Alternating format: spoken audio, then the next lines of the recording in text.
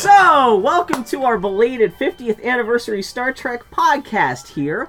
I didn't think to record this or even think to organize an event like this until the day of the 50th anniversary of Star Trek, when it didn't seem like anything else was going on in the Star Trek fandom.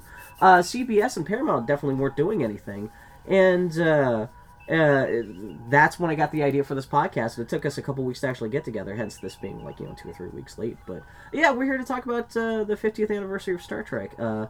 Here on the podcast today, we have I'm your host, Bill Mudrin. Apologies in advance for I'm a little under the weather, so I sound a little funkier than usual. But also here with us, we have Bobby Roberts. Oh, hi. Joshin Yamada. Hello. Katie Lane. Howdy. Dylan Meconis. Cuckoo. And Leland Radburn. I don't know if you guys have any personal sites to plug or anything like that. Well, all week I gotta say that I was planning for us to introduce each other because I had the best one, Leland, son of Radburn. We can easily restart over again, yeah. So how you guys doing? Pretty good. Thank you so much for coming in to talk about Star Trek. What are you guys' personal histories with Star Trek? I want to Bobby, talk. Bobby's ready I want to. Bobby's the real host, which I'm fine with, yeah. I want to talk about, and this is probably going to seem like a bit of a surprise to anyone of you who has heard me ever talk about Star Trek before, or anyone who has followed me on Twitter, or any of the various media ventures in which I expound at great length on Star Trek bullshit. I want to talk about Kathryn Janeway. Okay. All right. I want to talk about how she's one of the most misunderstood, yet mishandled, yet most optimistic of all of the captains, and probably the single best roadmap for where Bryan Fuller is going to take the next series. Okay. I can see that. Do you specifically think that is going to be his roadmap? I think it. Well, I think he cut his teeth on Voyager in television. Period. Voyager is basically where he got his feet wet, his sea legs. It's how he learned how to TV. And ever since then, he's been, another landmark series after another landmark series, and he keeps learning from all of these shows as they inevitably hit season 2 and fail out. Every 13 episodes they get. Exactly. Yeah. he has to absorb as much as he can because he only gets 2 seasons. Yeah, he gets in and out, exactly. Except for Hannibal, where they gave him a third, and even then it started to get a little wobbly. But, you go back and you watch Voyager, and it's almost always immediately maligned. You bring up Voyager in a room full of Star Trek fans, and usually the first thing people talk about are the salamanders. They talk about 7 of 9. And it is an easy punching bag. Yeah. Oh, it's super easy punching bag because it got so messed up so quickly. Yeah. The ideal of Voyager, and you'll see it pop out when you watch episodes. If you go back and you have a viewing guide, a fan of Voyager, and I've noticed this, a lot of fans of Voyager love to put together viewing guides to make sure that it's not as fun through the process. Yeah. Here. I mean, that's a traditional device used by apologists for discredited wings of religions. Yes, indeed, true. And so they'll hand you watch these episodes, and you go through and you watch, and you can tell that the promise of the show, and that's probably why it feels as disappointing as it does, the promise of the show is such that you want to like it. Yeah. And it pops up at the wrong time in history, in the mid-90s, as the sort of linchpin of a fledgling network, so it has entirely too much pressure applied to it.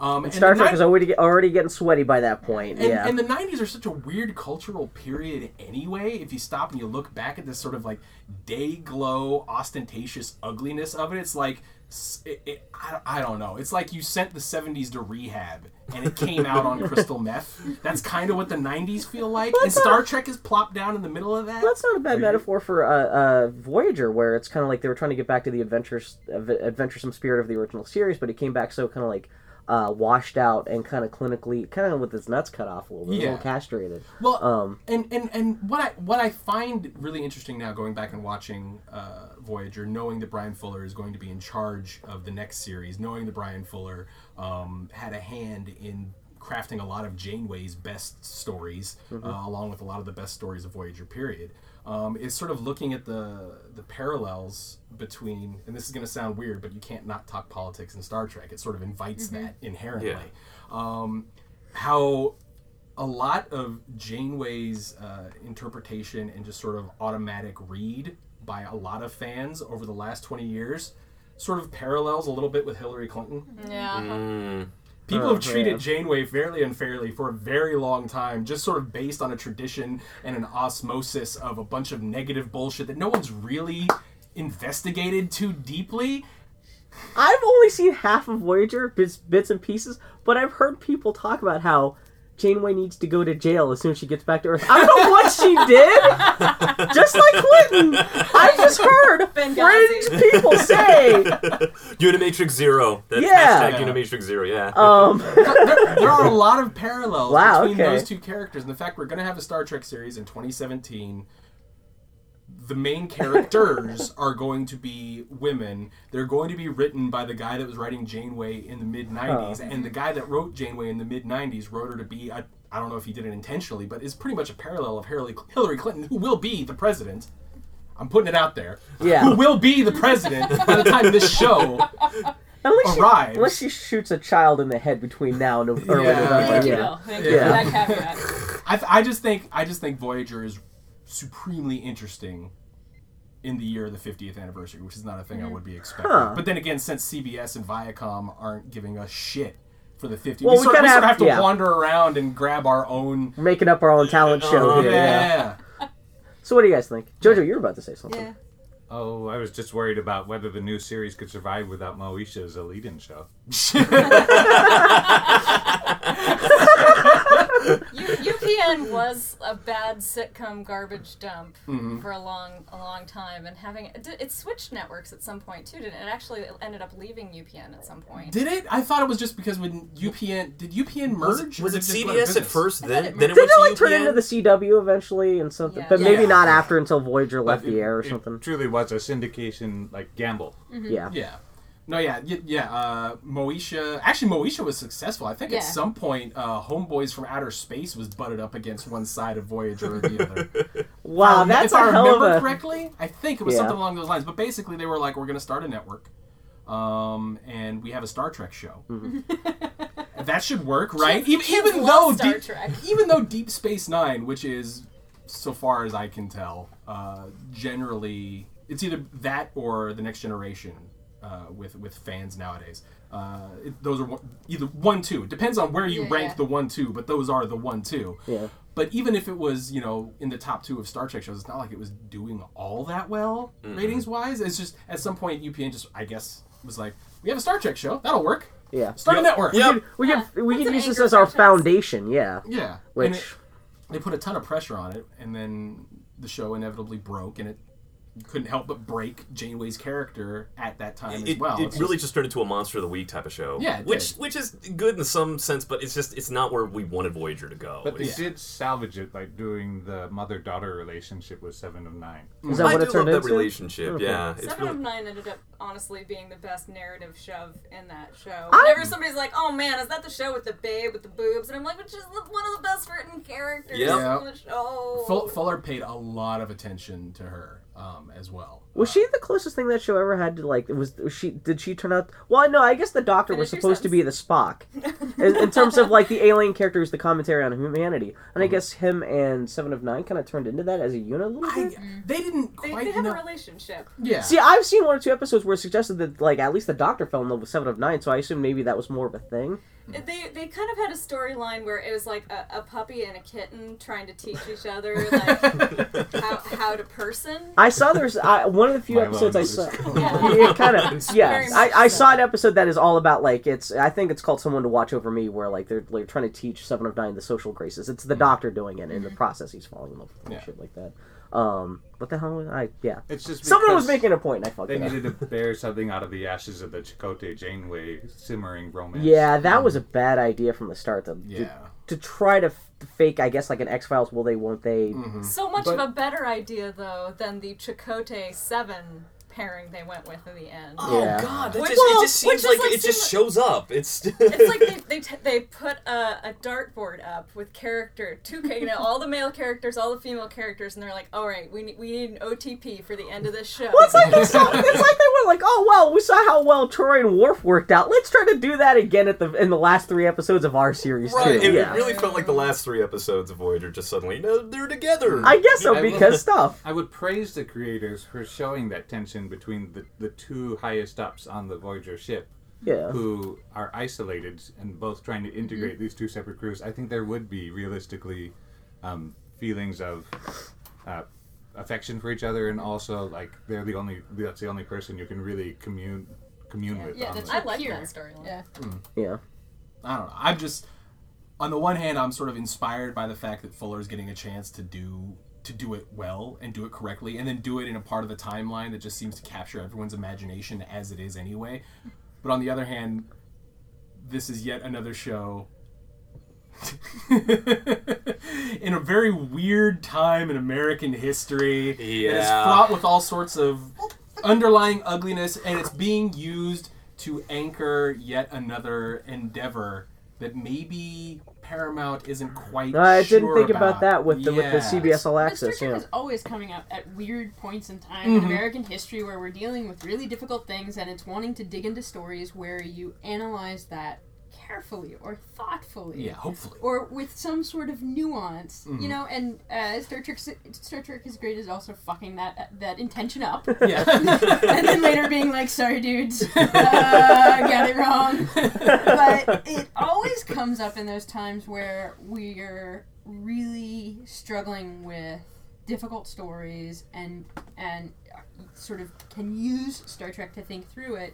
But as a result, because we're struggling with difficult stories, we don't necessarily want to watch them at night. Yeah, true. You know?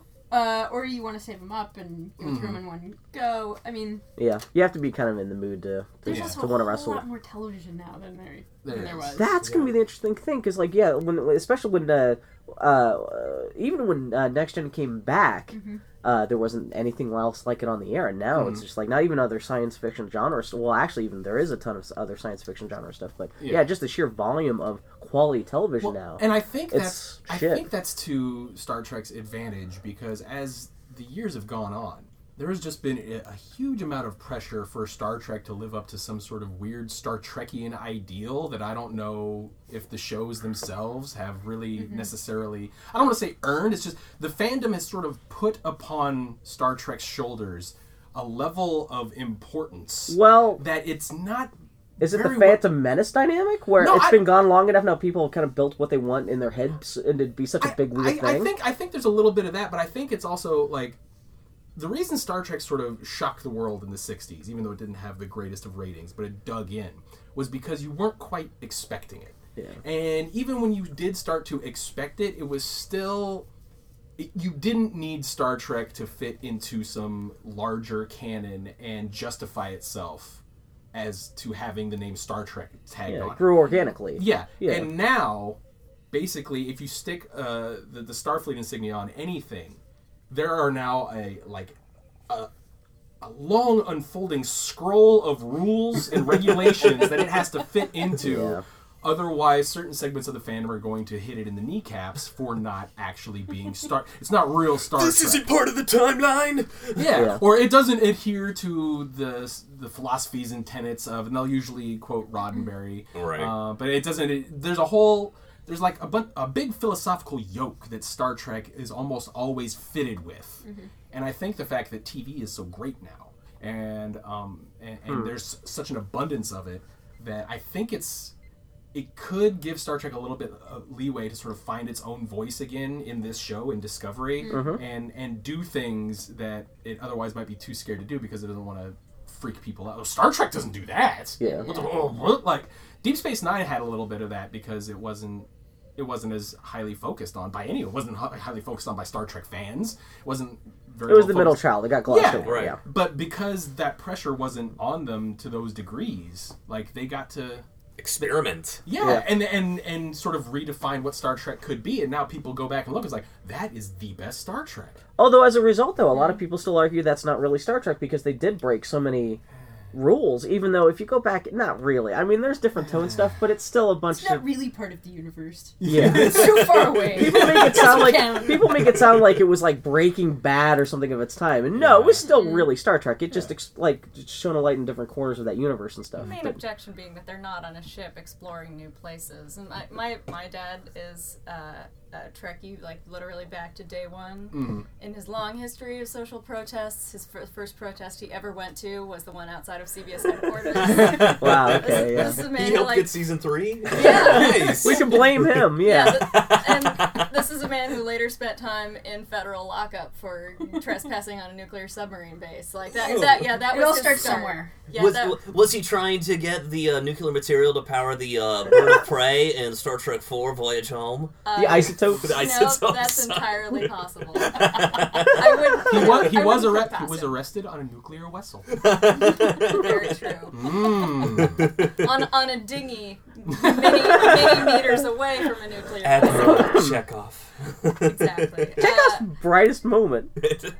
But he was very nervous about Next Generation when it came on because, they're going to screw this up. It's going to be too sterile. I'm not sure how this is going to go, but it ended up proving itself out. Yeah. And then he was equally skeptical about Deep Space Nine. He's like, what's the point if they're not on a freaking starship? They're just sitting in an airport. Yeah. That's not cool. And he still kind of feels that way, but he'll admit that as soon as they got the Defiant, he settled in. But As soon as they had a ship where they could go to the places and do the stuff instead of having the stuff come to them. I'm interested that you said that he was afraid that it was going to be too sterile.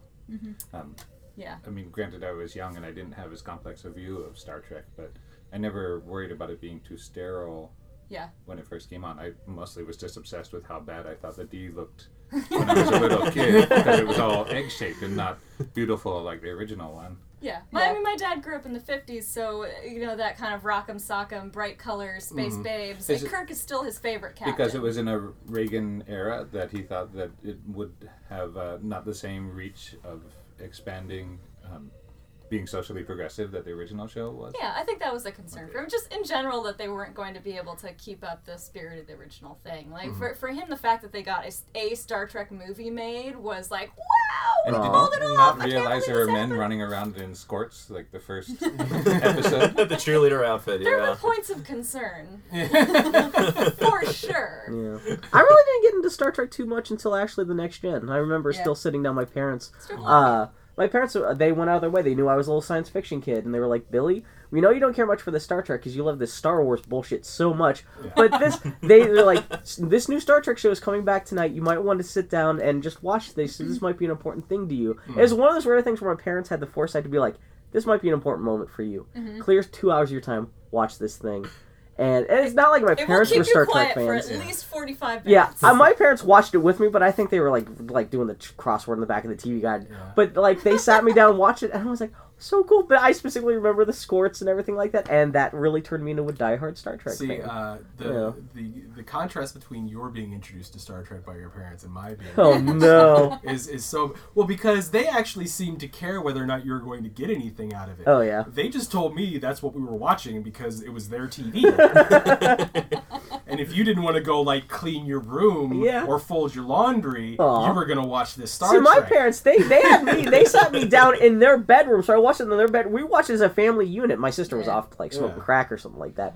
But like the three of us, it was when I think about my parents and Eric, kind of like any kind of pop culture, I think about that night, and we watched it the night it aired, first time in Pittsburgh. Oh, that's and, very cool. Yeah, even though my Awesome. parents were total like not squares, but they didn't care about that. Was it stuff. the But premiere that's that you funny were that- watching? Was it the Yeah, premiere? it was that night, Okay. whatever it was. Nice. Yeah, and I watched it every night that night for the next 7 nights, and then it straight For through Deep whatever Space reason, Nine. And Star Trek was like tonic for my parents. So it didn't matter. If Yeah. the word Star Trek was on it, they were gonna watch it. And I Same. like it was here in Portland. There's a station called KPTV. It's Channel 12. And for the longest time, on the weekends, Channel 12 would run back-to-back episodes of Star Trek Saturday and Sunday. nice. And so it would come on, and they would, it'd be just that point of time on Saturday and Sunday where you're bored Like, I don't really want to go outside. Yeah. And it's like, I want to watch TV. Yeah. And I would want to go and watch TV. Yeah. And they were like, well, you're watching the men in jammies solve problems on a back lot at Paramount, or you're not watching anything. Man, this sucks. Why can't I watch Superman? I said, no, you're watching Star Trek. Shut up. And I didn't like it at first. I was like you. I was like, why aren't people hitting each other with glow sticks? Yeah. Why aren't the ships whooshing around? It's just the same stationary shot of this thing going past when you're a gel. Yeah. It's just a bunch of talking heads. Yeah, in pajamas, and I'm like, and you know the nuances are flying right over my head. Why isn't this about how I might secretly be a very special boy? Exactly, right? Which is what Star Wars is all about. Yeah. Yeah. But eventually, through their sheer force of not giving a shit, and my being too lazy to actually go and do something, I began to absorb the storytelling. And next thing I knew, 5-6 years later, when Next Gen is on and it's a thing, I'm like seeking it out myself. Yeah. Wow. Okay. Because they hooked me. They didn't mean to hook me. They didn't care whether I got hooked or not, honestly, but they hooked me without me even knowing it. So that's how I ended up getting into, like, Star Trek was a thing that was out there, and it was like vegetables. Yeah. It was good for me, and I know I'm going to develop a taste for it, but why can't everything be a hamburger? Jojo, how'd you get into Star Trek? I was lucky that my parents were always watching the old series when I was a kid, and it's just something we kind of did as a family. And I'm surprised that they didn't really seem to pay as much attention when the Next Gen came around. Mm-hmm. But it was so influential on me as a kid. Like, I got to see the original motion picture in the movie theater when I was 6, and special effects, especially I just remember endlessly in kindergarten or first grade just drawing the Enterprise going to warp speed with those rainbow light trails. Oh yeah, that's. And then all throughout on the elementary school playground, I would role play with my friends. We played Space Cats, so I was Commander Cat. The playground equipment was our spaceship, which had an airlock, it had a shuttle bay, it had a space compass, and then there was this other thing that was a tesseract that we would use for warping to different planets. Did you guys call it a Tesseract? That's awesome. Yeah. That's great. Wow. Awesome. I didn't hear One that of us until the must have Avengers read came A out Wrinkle 2 in years Time. ago. Yeah, somebody Yeah. read Madeline L'Engle in that Yeah. group. Yeah. But I'm so glad. Like, I think it definitely led me down the science fiction path. And then I remember in 5th grade, sitting with Matt Doan, his younger brother, and his younger sister, and we pulled down the shades, and they had a big sort of lazy boy chair, so it felt like Captain Kirk's chair. And I sat down. I was a captain. I wasn't Kirk because I never saw myself as like a macho Bravo guy. And I wasn't Spock because I wasn't cool enough to be him, but I was like some kind of captain in between. But literally, I was yelling out to them what we were seeing on the navigation screen and the Klingon warships. Aww. And it was like a Muppet Babies moment where I could swear we were all sharing an imaginary reality and that they were seeing everything that I was seeing, and it was so great. That's fantastic. Katie? I started watching Next Gen on syndication after school when I was in high school, so early 90s. Yeah. And I have a younger brother and sister, and so we would fight over who got to control the television after school and at what times. And I was having to deal with the possibility of Clarissa Explains It All and other the Animaniacs was my brother's choice. Yeah. And Next Gen came on at this time where there wasn't a good choice for either my brother or sister. Yeah. So we watched it, and that was the deal. Everybody got their one show, and you had to, if you wanted the remote after the person before you show, you stayed and watched the entire show. So we would watch Next Gen.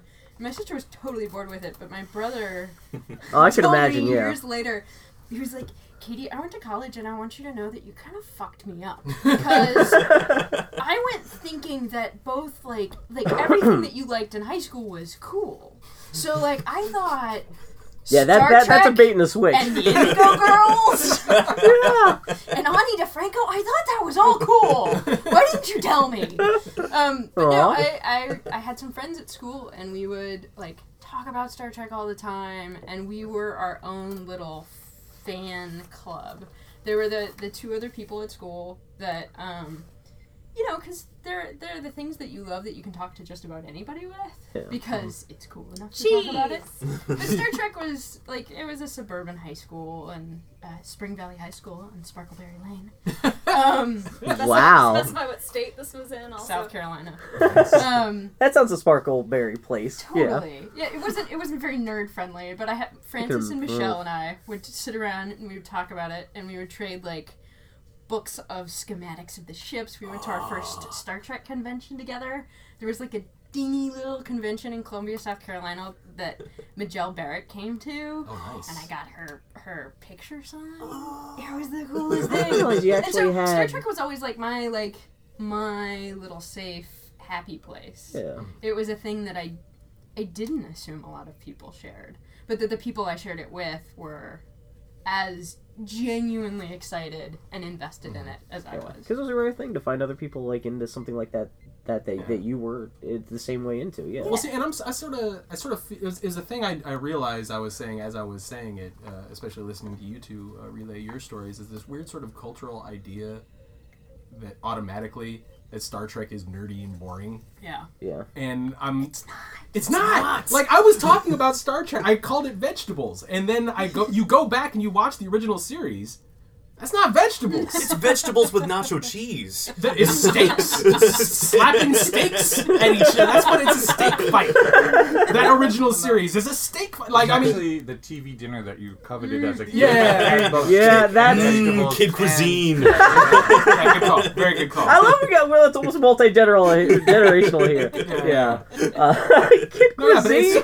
it's so automatic. Like, I realized I was doing it, and I'm hearing Katie talk about it. I was like, oh no, of course, there's got to be a reason millions and millions and millions of people latch onto it and think it is cool. Yeah, but they're all isolated pockets, and no one knows it. You know, I just don't understand why I guess I just don't get why, even now, even though I know better, even though I'm almost a 40-year-old man, I still instinctively go, oh yeah, Star Trek, that boring thing that you have to get into. And it's like, well, it's not boring. It's not about fighting. It's not the sexiest thing. It's about social responsibility, which is inherently not very sexy, but it's very important.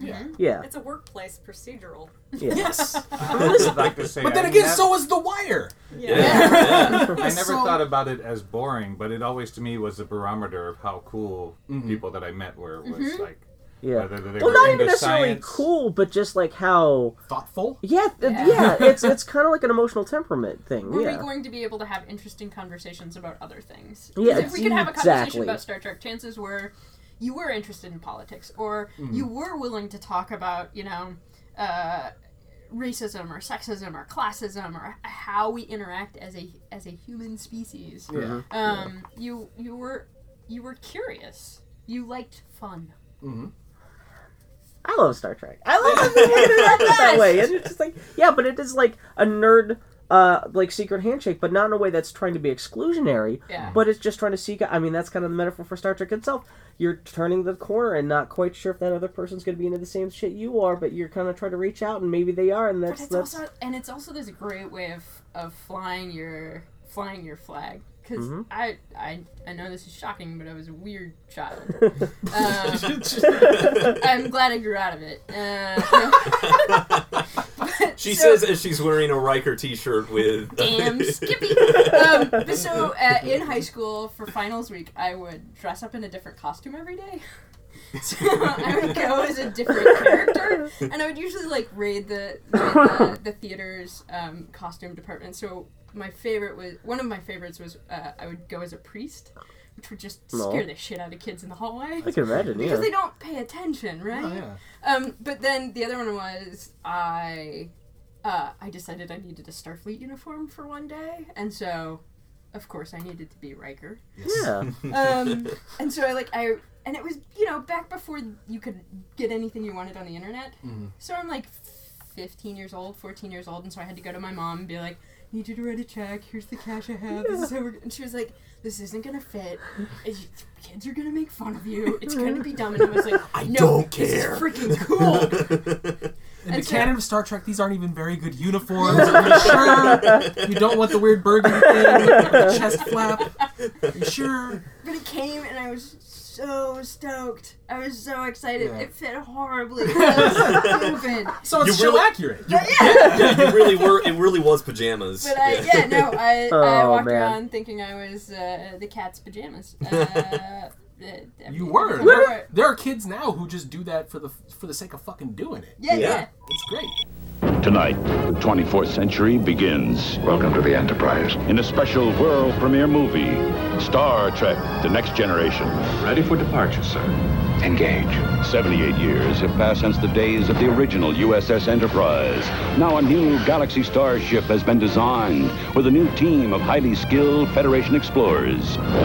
Starfleet Captain Jean-Luc Picard, Commander Riker, Executive Officer, Chief Medical Officer Crusher, and her brilliant son, Wesley, Lieutenant Commander Data, an android, the telepathic Troy, Geordi, a man with unique vision, Security Officer Yar, and Klingon Officer Worf. Shields and deflectors up, sir. Go to yellow alert. Their first mission, investigate a new star base on planet Deneb 4. Thou art directed to return to thine own solar system immediately. A hostile alien threatens the crew, Now go back, or thou shalt most certainly die. but they're determined to finish their mission. I'll have photon torpedoes. Place them on ready status. Hostile is now beginning to overtake us, sir. Together, they stand trial before a merciless court. You will now answer to the charge of being a grievously savage race. Now, they have 24 hours to uncover the secrets of a strange world. They're firing on far points, sir. The classic legend begins an all-new adventure. Let's see what's out there. Star Trek: The Next Generation. That's the fundamental difference in the core fantasy between Star Wars and Star Trek. Where in Star Wars, it's like I said, in a very mean way, because I have a vendetta, was that the fantasy that you're absorbing is, I might be a very special boy with magic powers. Yeah.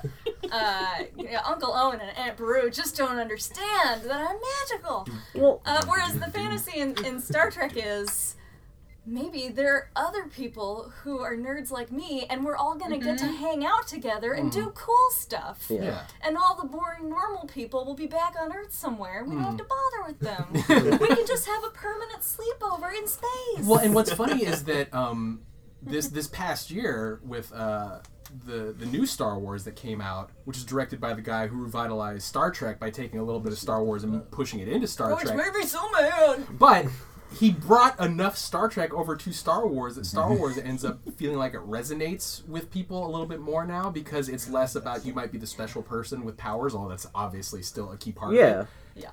And more about you are going to get out there and find people like yourself and do amazing things. are you saying that the Star think- Trek that he's jammed into Star Wars is like the multiculturalism and stuff? Yeah, Or- that's in Star Wars Yeah. now. I I what's never funny is- thought about that. No one's ever talked about that before. About like everyone complained so much about J.J. Abrams contaminating Star Trek with Star Wars. You never heard about it working the opposite way. I thought it worked. I mean, I still think Star Trek 09 is a better Star Wars film than The Force Awakens was. Yes. I honestly Oh, yeah. do. Oh, yeah. But I think he took enough Star Trek out of that, whether he meant to or not. Like, you work on Star 'Cause Trek he's not for a as Star long Trek as you fan, did. yeah. Some of it, it's going to stick to you. Yeah. It's like I was saying. Like, I'm watching it now. I don't like this for 5 years. The shit stuck to me. And I started putting it in other stuff. I think that's what he did. I think that Star Wars going forward is going to feel not a lot like Star Trek, but there's going to be a little bit Star Trek stuff in it that it's not going to be Well, so much. especially I'm if there's going to be a magical. redemption arc about the Jedi and stuff like that, that's going to be. Well, we don't have to talk I'm about just Star saying, Wars. but that's a whole We don't have Star to Wars talk stuff. about Yeah. Star Wars.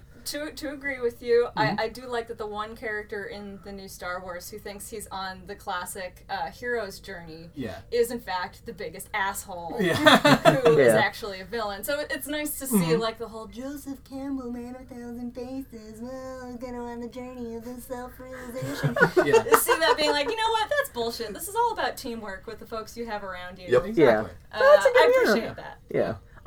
Did we ever talk about how you got into Star Trek? Yeah. Oh yeah, I was born into it. Oh, as well. You were born on the set. No, I'm really not joking when I say that Star Trek in my family was a part of my moral and religious upbringing. Yeah. I went to church on Sundays with my mom. My dad stayed home for most of my childhood because he had been a Catholic priest and felt like he had churched enough for a lifetime. Yeah. So yeah, we went to liberal Methodist church full of gay people, and then on Saturday nights we watched Star Trek. and those were viewed as like equally important family activities that fostered just as many discussions. Yeah, they were obviously big parts of family philosophy. See, you and Bobby, my wife Bobby, not me Bobby. I have to clarify this. That is a. I married a woman whose name is Bobby. We are the Bobbies.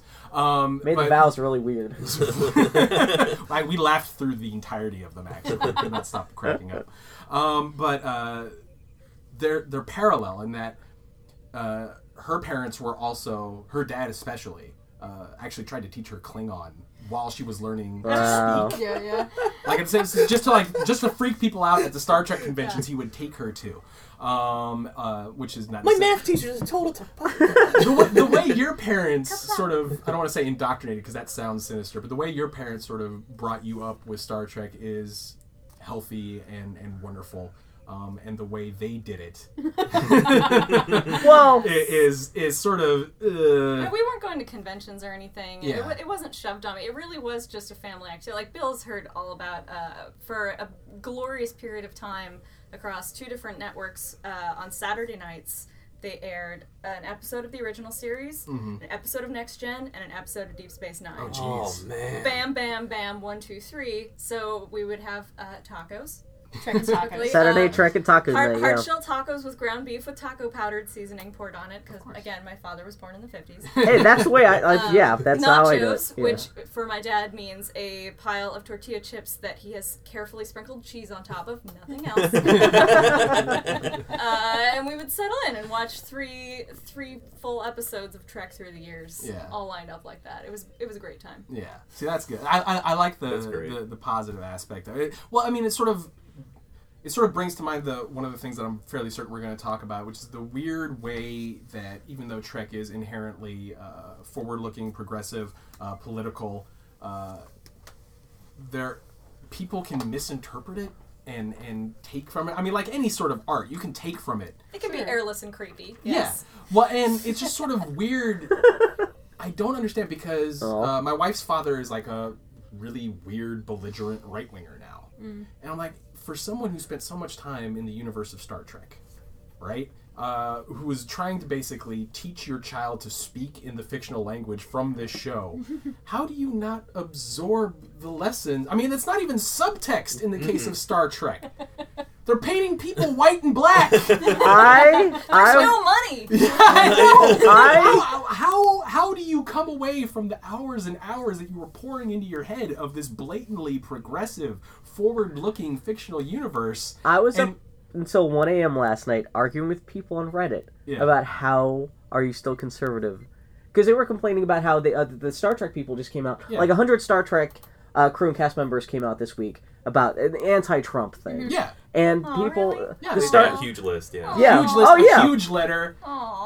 Even like Patrick Stewart and stuff. Even people aren't even like, voting in American citizens. But yeah, they came out and said, no, Trump is evil. You don't necessarily have to vote for Hillary, but don't vote for Trump. But like people on the Star Trek subreddit there's a couple conservatives saying, how dare you bring politics into my Star Trek, and why you watch Star Trek? So this wasn't even, it's not like people going after the conservatives, but like how, like that's the kind of the weird blind-mindedness of, it's not even, you can be conservative and be into Star Trek. It's not like you don't have to be some bleeding heart liberal to like Star Trek. Not at all. But it's weird how people's attitude towards politics... Yeah, it really does. You're going to be in the vast majority if you are. But it is weird that people do get the whole, like, I don't want politics, or I want a very specific kind of politics in my Star Trek, and it's like, man, have you been paying attention this whole time? So can I say something that is maybe just a little bit different? Yeah, Because I think one of the great things that one of the good lessons that can come from Star Trek is that conservative or liberal is not about, like, how much you like other people. And Star Trek is really about how do we engage with other human beings. So, well, yeah, it's very progressive. I don't think it's necessarily liberal or conservative.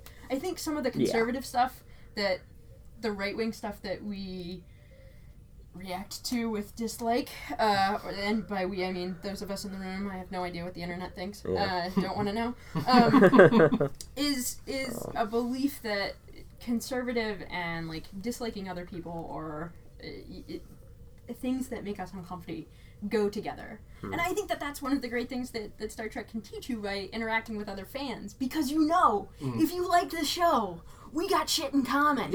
Right? There's something. There's something that we both understand. We're all hearing the same kind of song, whatever it is. Something's there. Yeah, there's something that's connecting with us. Yeah. So politically, we might not see eye to eye, and we might vote totally differently, but there's obviously something that we share, and I think that is one of the things that really good stories do, is that they bring us outside of those everybody is like me, or you have to think like me to like this thing. The show does address that at its best points. I think a lot about Kira in Deep Space Nine, who you gradually figure out is a very hardline conservative religious person. Yeah. Like, she has boring relationship with basically a left-wing touchy-feely preacher in the Bajorian tradition. It's just like, are you out of your mind? That's a ridiculous interpretation, and you were made of marshmallows. But they still end up dating, and it still ends up being a thing for her, but she's very conservative and very committed to this particular cosmological view of the relationship between the prophets and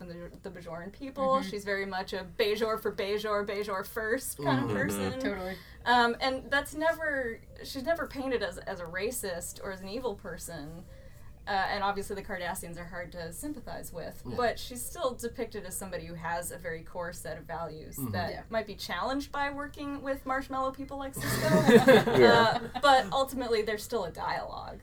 Well, and I think where I get hung up is that the presence of dialogue, or the basically people are confusing the fact that there's text and or subtext in the show with permission. Yes. I think that's and that's the sort of thing, like, if you watch enough Star Trek, if you engage with enough art, period, you should just, like, inherently you're going to learn to dig, to sort of get underneath it and figure out what's really being communicated and the various ways those sorts of ideas can be communicated. And I guess where I end up, like, stubbing my toe is seeing people spend, hundreds, if not thousands of hours engaging with this art like a stone skipping across the surface. Like, they never at any point stop and then dive down. And I'm like, please dive down. There's so much more that you and I can talk about. There's good stuff there. Yeah, there's a lot of good stuff. I've had this. No, it's scary. There'd be monsters. I know. Pet them. Yeah. I mean, I've had the same situation arguing with people about Star Wars, who they get super hardcore, like, like, where I'm like, how do you get into Star Wars and not realize the whole point of Star Wars is it's about trying to be a good person, don't fuck up the people around you, and it's those people are just really into it for, just for the droids and the special effects and the spaceships and stuff. And it's easy to be a very special boy. Yeah, and it's easy to forget that Star Trek, there's some people maybe into Star Trek just because it's also just kind of like, military. Although it is funny that when arguing with conservatives last night on Reddit, the back door for a lot of people in terms of their politics was mostly all the murky weird shit in Deep Space Nine, where people are like, well, because on Deep Space Nine this guy did that's what made me a Star Trek fan and stuff. Which that's kind of the interesting thing about Deep Space Nine, kind of like that opened the door to a lot of people who aren't just bleeding heart liberals. Of the Star Trek Kinda, yeah. Sisko concedes to the necessity of occasional moral that's a lot of and black ops. Yeah, but the show never at any point presents that as the ideal. No, but it's just something that happens. Terrible, but I realize it's necessary, and I'm into Section 30.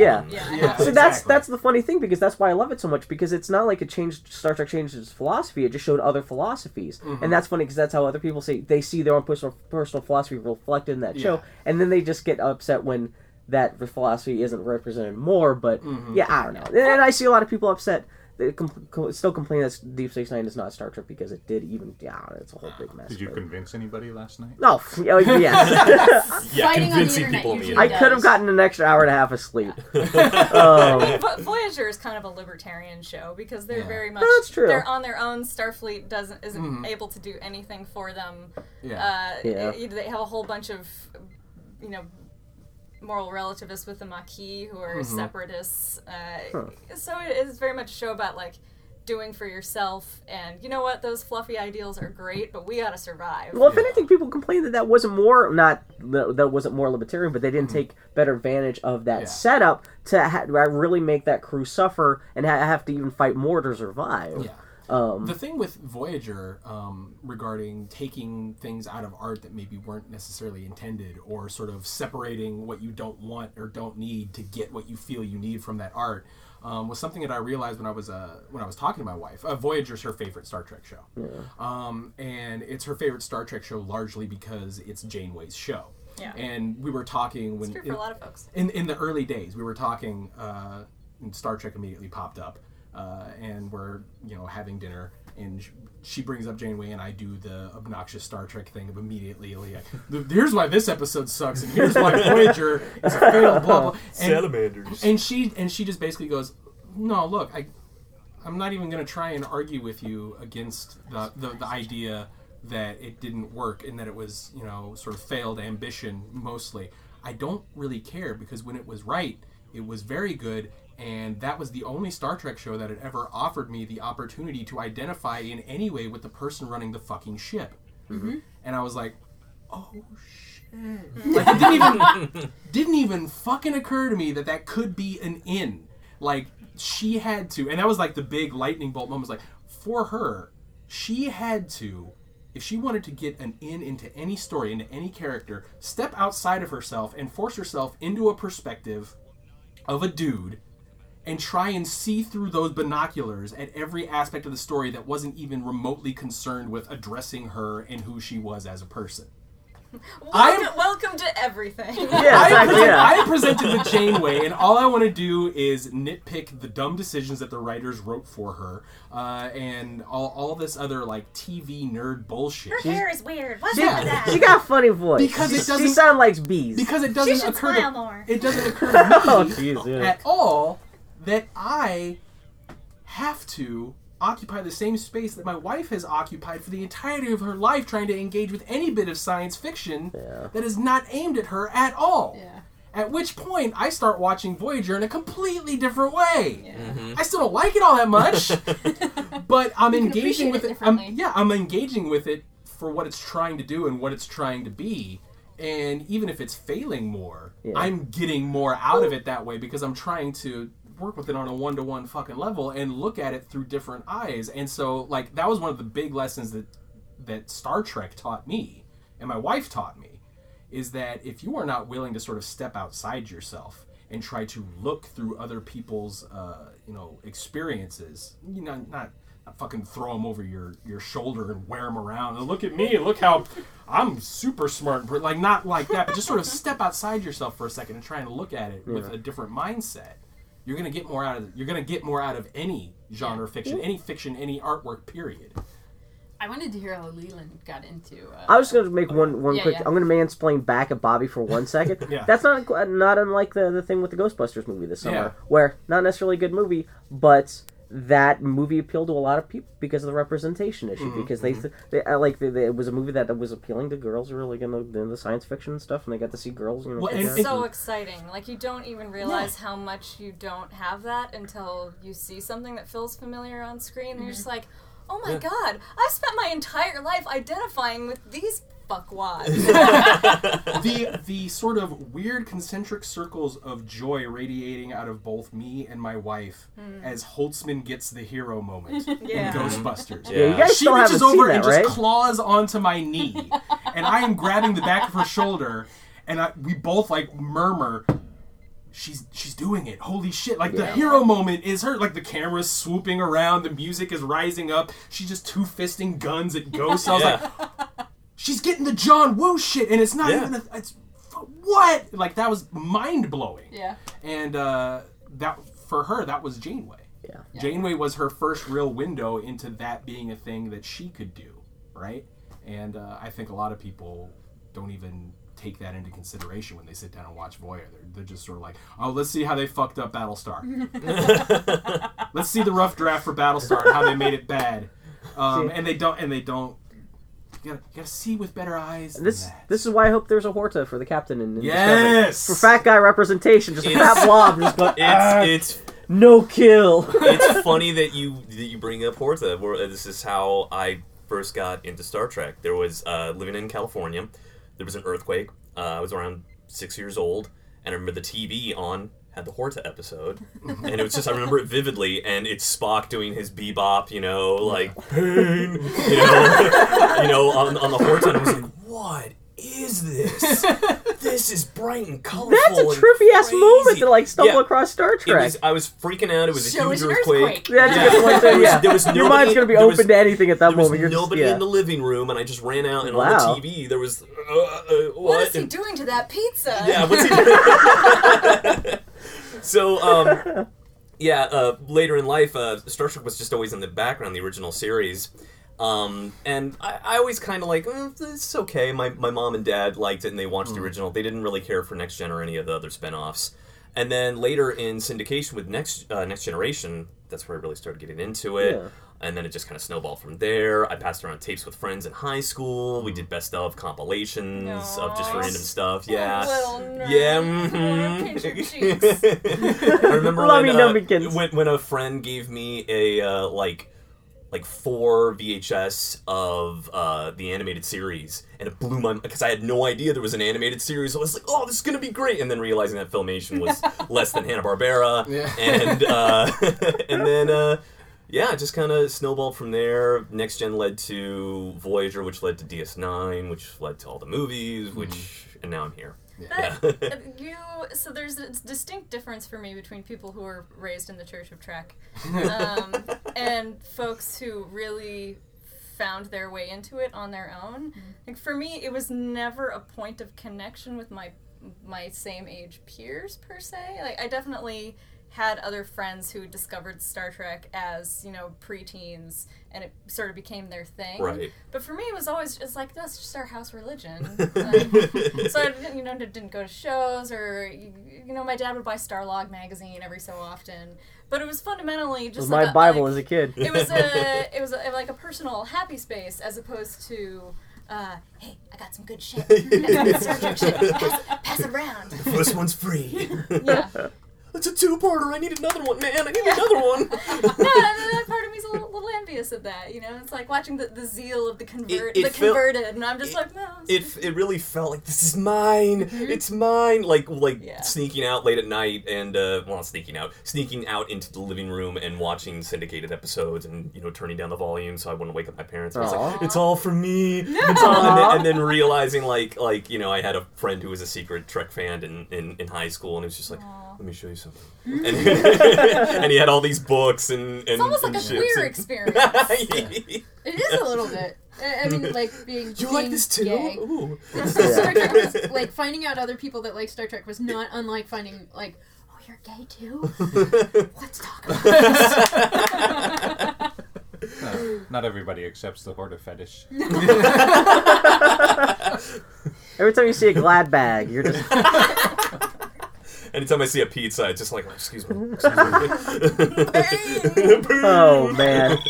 Traveler, welcome to the promenade. Humble quark at your service. Behold, Star Trek Deep Space Nine action figures. Commander Benjamin Sisko, he helps me run the station.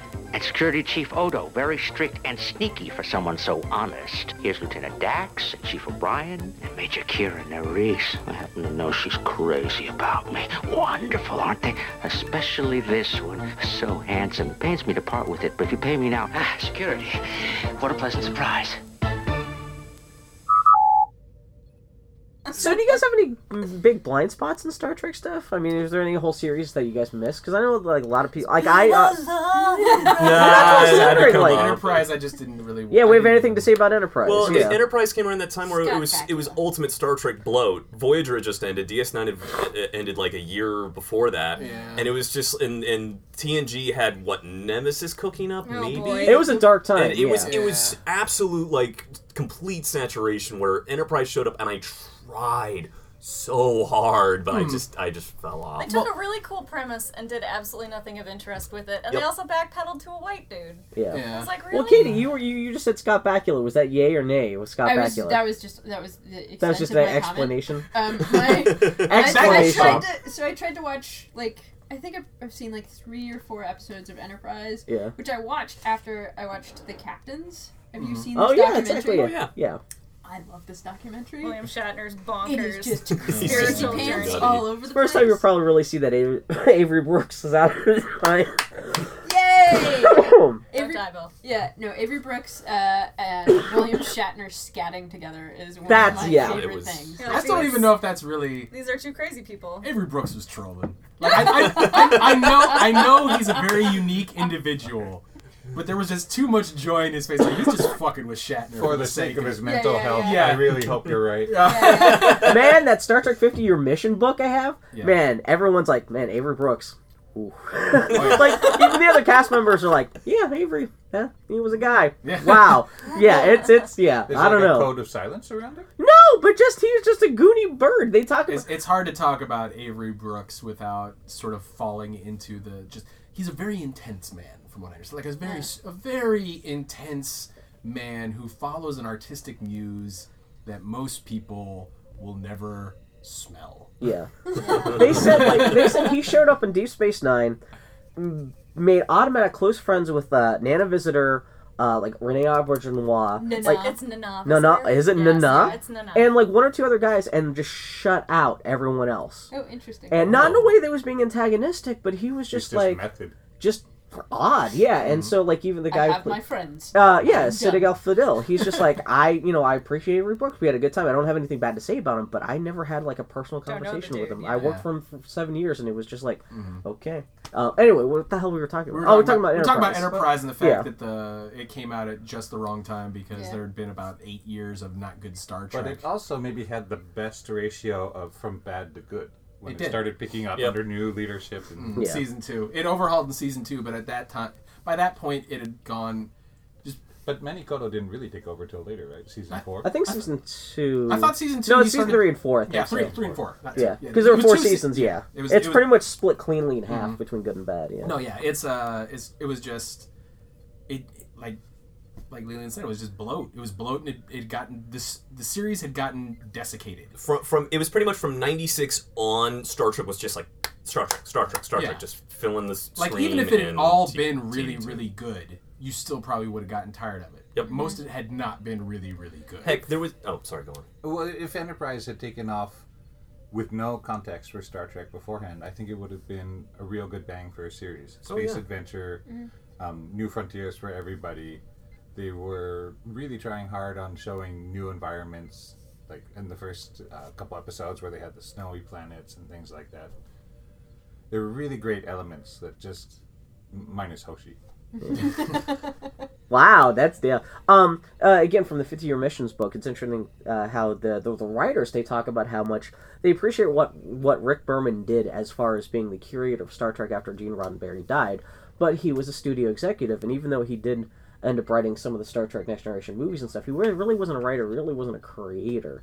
And he said he was so scared of just not fucking up the Star Trek thing that he was not really into experimenting or anything like that. And the other creator of Enterprise is Brandon Braga, who, even though he had written a shitload of Star Trek stuff himself, was not really a Star Trek fan. And they were both pretty much just coasting on fumes by the time they had to create something after Voyager ended. Yeah, there's and that there totally shows in the show where there's like, here's something. Yeah, the creative conservatism of Star Trek that I was talking about earlier that I don't like, and I love when Star Trek butts up against it.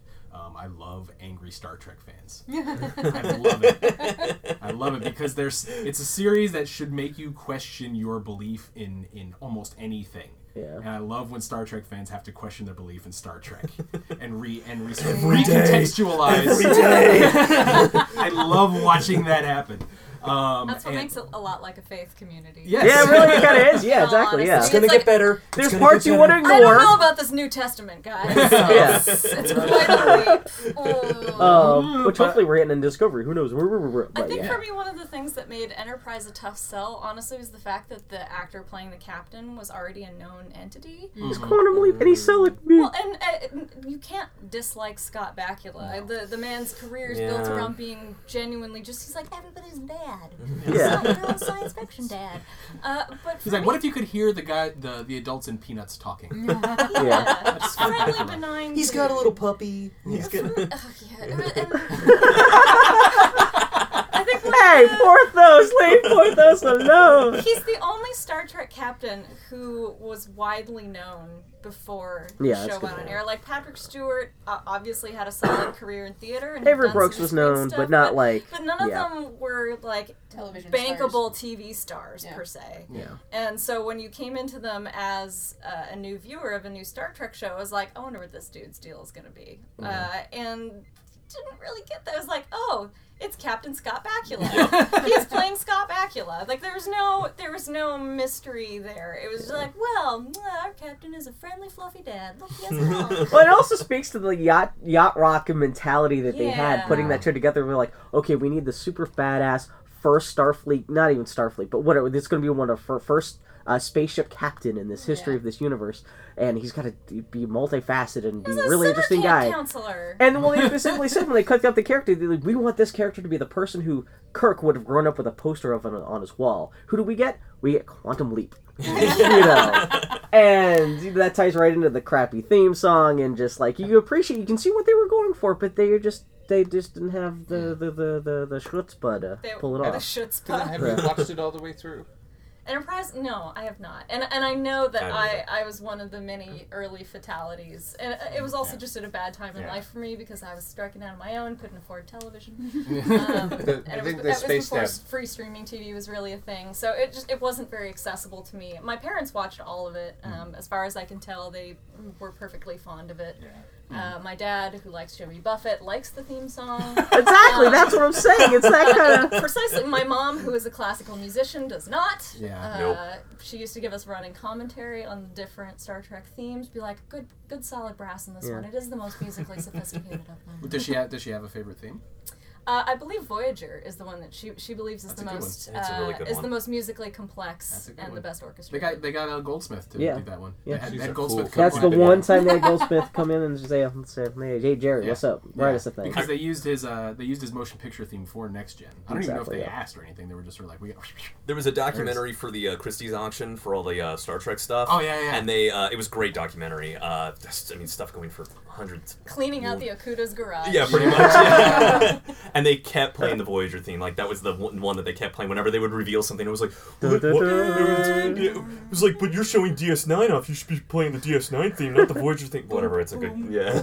I have a weird boner hoping that they use the Voyage Home theme for the Discovery theme. If they're gonna recycle an old piece of Star Trek. I don't think they will. They'll come up with something. It sounds like Christmas. Yeah, but that's a good anyway. That's not. I've said that it sounds like the soundtrack for like a brotish romantic comedy or something like that. Like a period it gets very nautical and like jaunty. Yeah, that's Leonard Rosenman, right? Yeah, exactly. Yeah. He's the guy who did the Lord of the Rings. Did he do the original like the Bakshi stuff? Yeah, the Ralph Bakshi. Wow, I had no idea. You can tell. Yeah, it's very.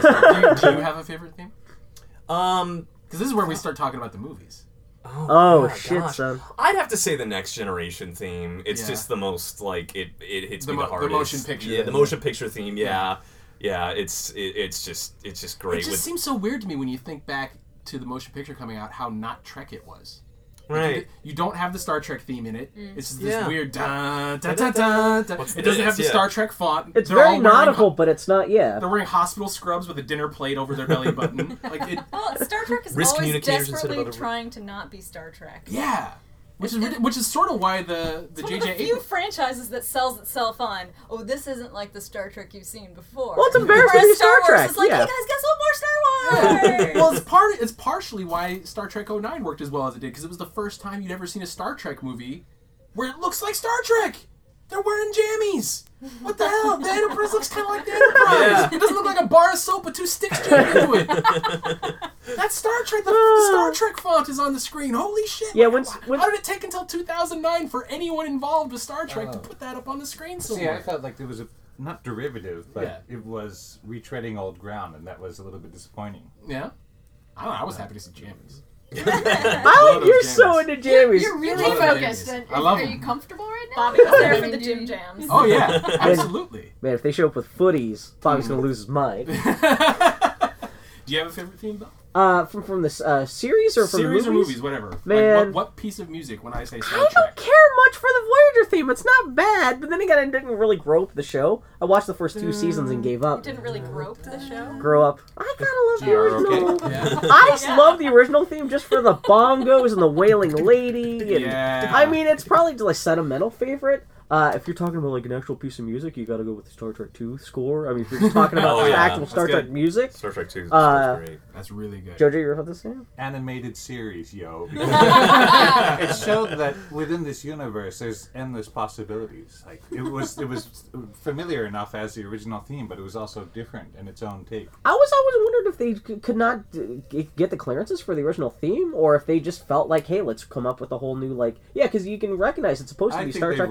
It, like copy it enough without getting to pay licensing fees. Have you guys seen much of the animated series? Oh yeah. The cool thing about the animated series is that even though it's not well animated, it gave it gave them the ability to just show true alien worlds and alien creatures. That was the coolest thing about it. I thought. You had actual aliens on the bridge. Palette. Yeah. So what was the cat lady? Morris? That should have been the opening question, actually. Yeah. What's up with the cat lady? Go back and post and make that be the other. Yeah, you had the cat lady and the three-hour guy. Michelle Nichols was finally getting her due.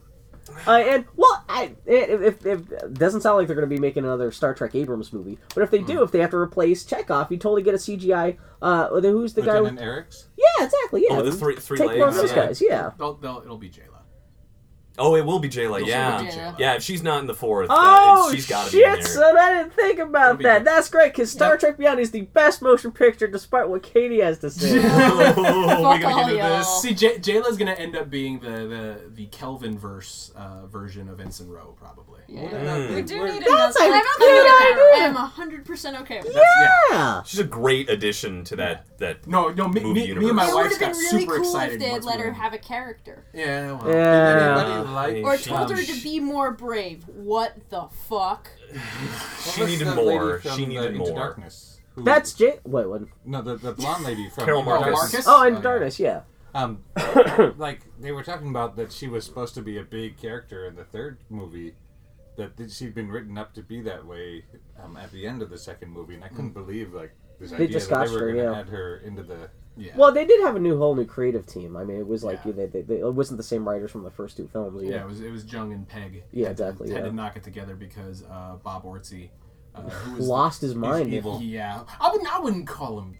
He's that guy that Bill would the story? argue with on Reddit. Yeah, basically. I was probably arguing with it because it was a Star Trek subreddit about conservatism. Yeah, you're probably if arguing he had with been Bob 9/11, I would have been like, "Hey, Orky, what happened?" Yeah. Yeah. No, yeah. I think he was just trying to pull too much weight at Paramount at the time with Star Trek 3, and he wasn't even really getting work done on time. Yeah. And I think the combination of those two things, plus the sort of general sense of ill will after Into Darkness, they were just like, We need a palate cleanser. "You're out of here. Go. You go. You gotta go because so- people are mad at you." Katie and Dylan just watched Beyond last night. So yeah, what did you guys think? I did not enjoy it. Well, so what did you not like? The movie.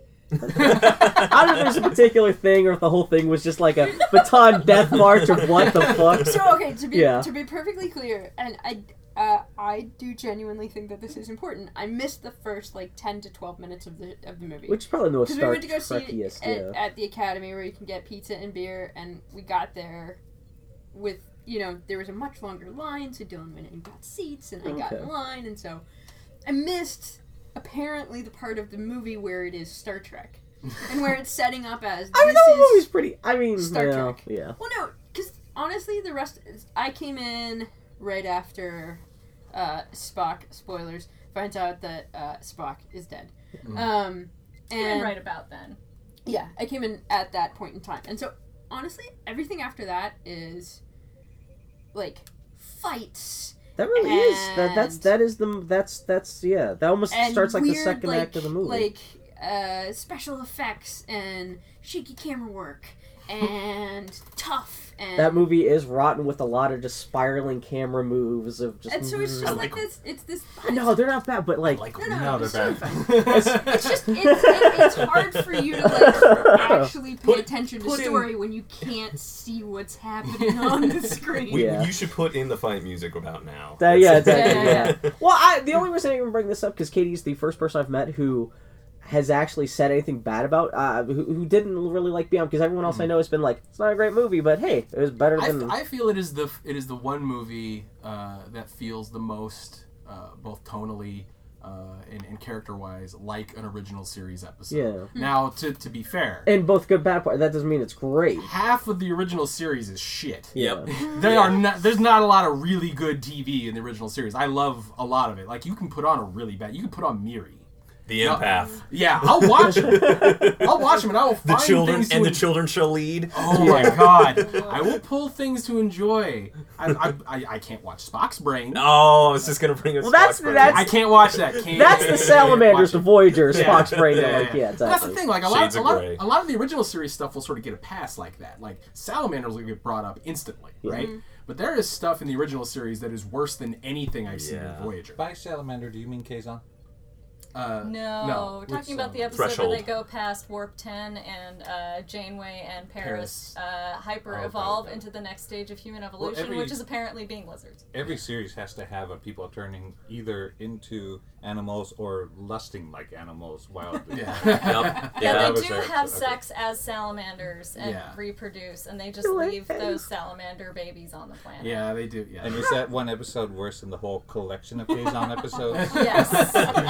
It is one of the few episodes that is so bad that like showrunners actually know it's terrible. They struck it from continuity essentially. Even the showrunners came out and said, "Whoops." For me, Beyond feels like one of those original series episodes where they were like, "We get to shoot on the backlot today. Let's kind of make up a story. We got a rock pile and I got a motorcycle." And we got an extra budget for makeup, and there's a girl with a stick. Let's see if we can come up with a story. Somebody get me a MacGuffin from the MacGuffin bin. It feels like that kind of Star Trek, and in that vein, it's really enjoyable to me. I think it's better than Into Darkness. I still don't think it's as good as 09 far as the but it's better than all the next. They did write that movie essentially like in a month. So Katie, you had more to say?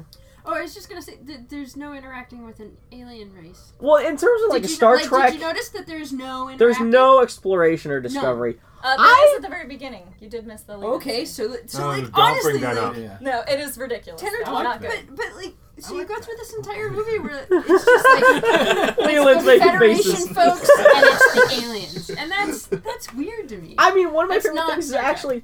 actually Star Trek Beyond. The was it the what's the name of the station that they're trying to protect in that Yorktown. The Yorktown. I just love the design, and when they unveiled that thing. The design of the Yorktown, it's not quite just like the Citadel from Mass Effect. It's one of the few times in a science fiction movie in recent memory where it actually felt like I was seeing something I hadn't seen in a science fiction. Gorgeous too. Yeah, a little bit more like that, but at least it's like I liked it just even for the novelty of that. And actually, the scene where Spock finds out that old Spock died, really, I was like, oh, boom, boom, he's sitting in the darkness and he's all by himself. I was like, oh, boom, boom, No, boom. Katie's not shitting on any of No. this. I'm just saying that's why I liked it so much. Yorktown, I did like that it operated on its own physics. Yeah. And they were thought out. And so they did work. Yeah. But no, like as a story, I felt like. Is there a story?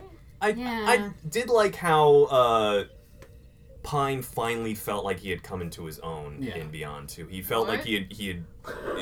See, that's what I'm saying. That's why I love having Katie here. Yeah. I feel like he was finally becoming like a lot more mature. Are you talking about the actor? Because also the character in that movie is also feeling like he's finally matured. Yeah. In fact, he's gotten bored. You know what carries a lot of that weight is hearing him give the captain's log. Yeah. And it's It's a long extended captain's log. It's great. It's so good. Well, and it settles you in. Like, especially if you've watched any Star Trek prior. Like, there's this goofy adventure thing at the beginning, and then he starts walking, and you hear him go, Captain's log, star date, and he talks for 5 straight minutes after that. Yeah. That cleaned my palate after Yeah, I was that. like, oh, Life wow. has begun to feel a bit episodic, and I was like, I see what you did there. Yeah, when he opens up the closet and it's all the same uniform, it's just like...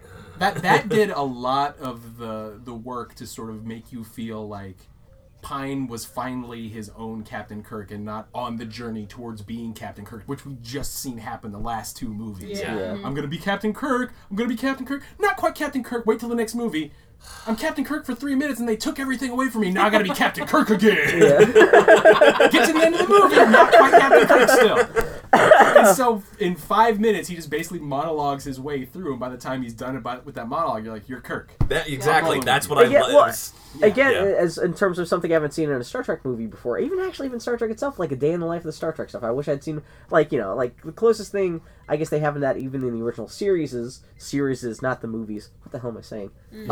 But there's the Data's Day, where the half of that episode is him just the day and date. I wish we just because I want to live in Star Trek so much. It's nice. It's nice as that. So I appreciate they actually made time at the top of a movie and again, for that. It is a workplace show, and one of the things that makes the movies kind of tough to swallow if you really like the TV shows is that it's a rhythm of life show with little disruptions to the rhythm of life. And instead it's like, oh, well, we got to save the universe, I guess. Yeah. And so, we're going to leave the ship, and there's not going to be any rhythm to it. And Which is why... We're going to depart from the very premise of this show.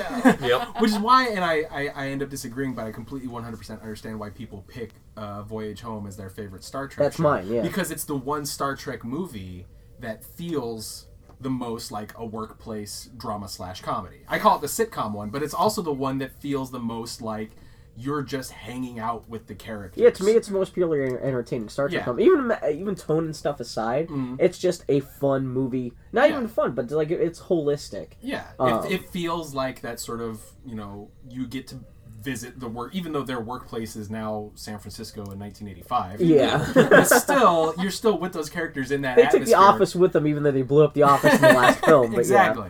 And I think that's a lot of why people that film resonates with so many Star Trek fans is because of that. It's the one movie out. Beyond doesn't even really do it. Beyond feels the most like a Star Trek episode to me, but the Star Trek film that most captures the ethos that Dylan was talking about is 4, I think. Yeah.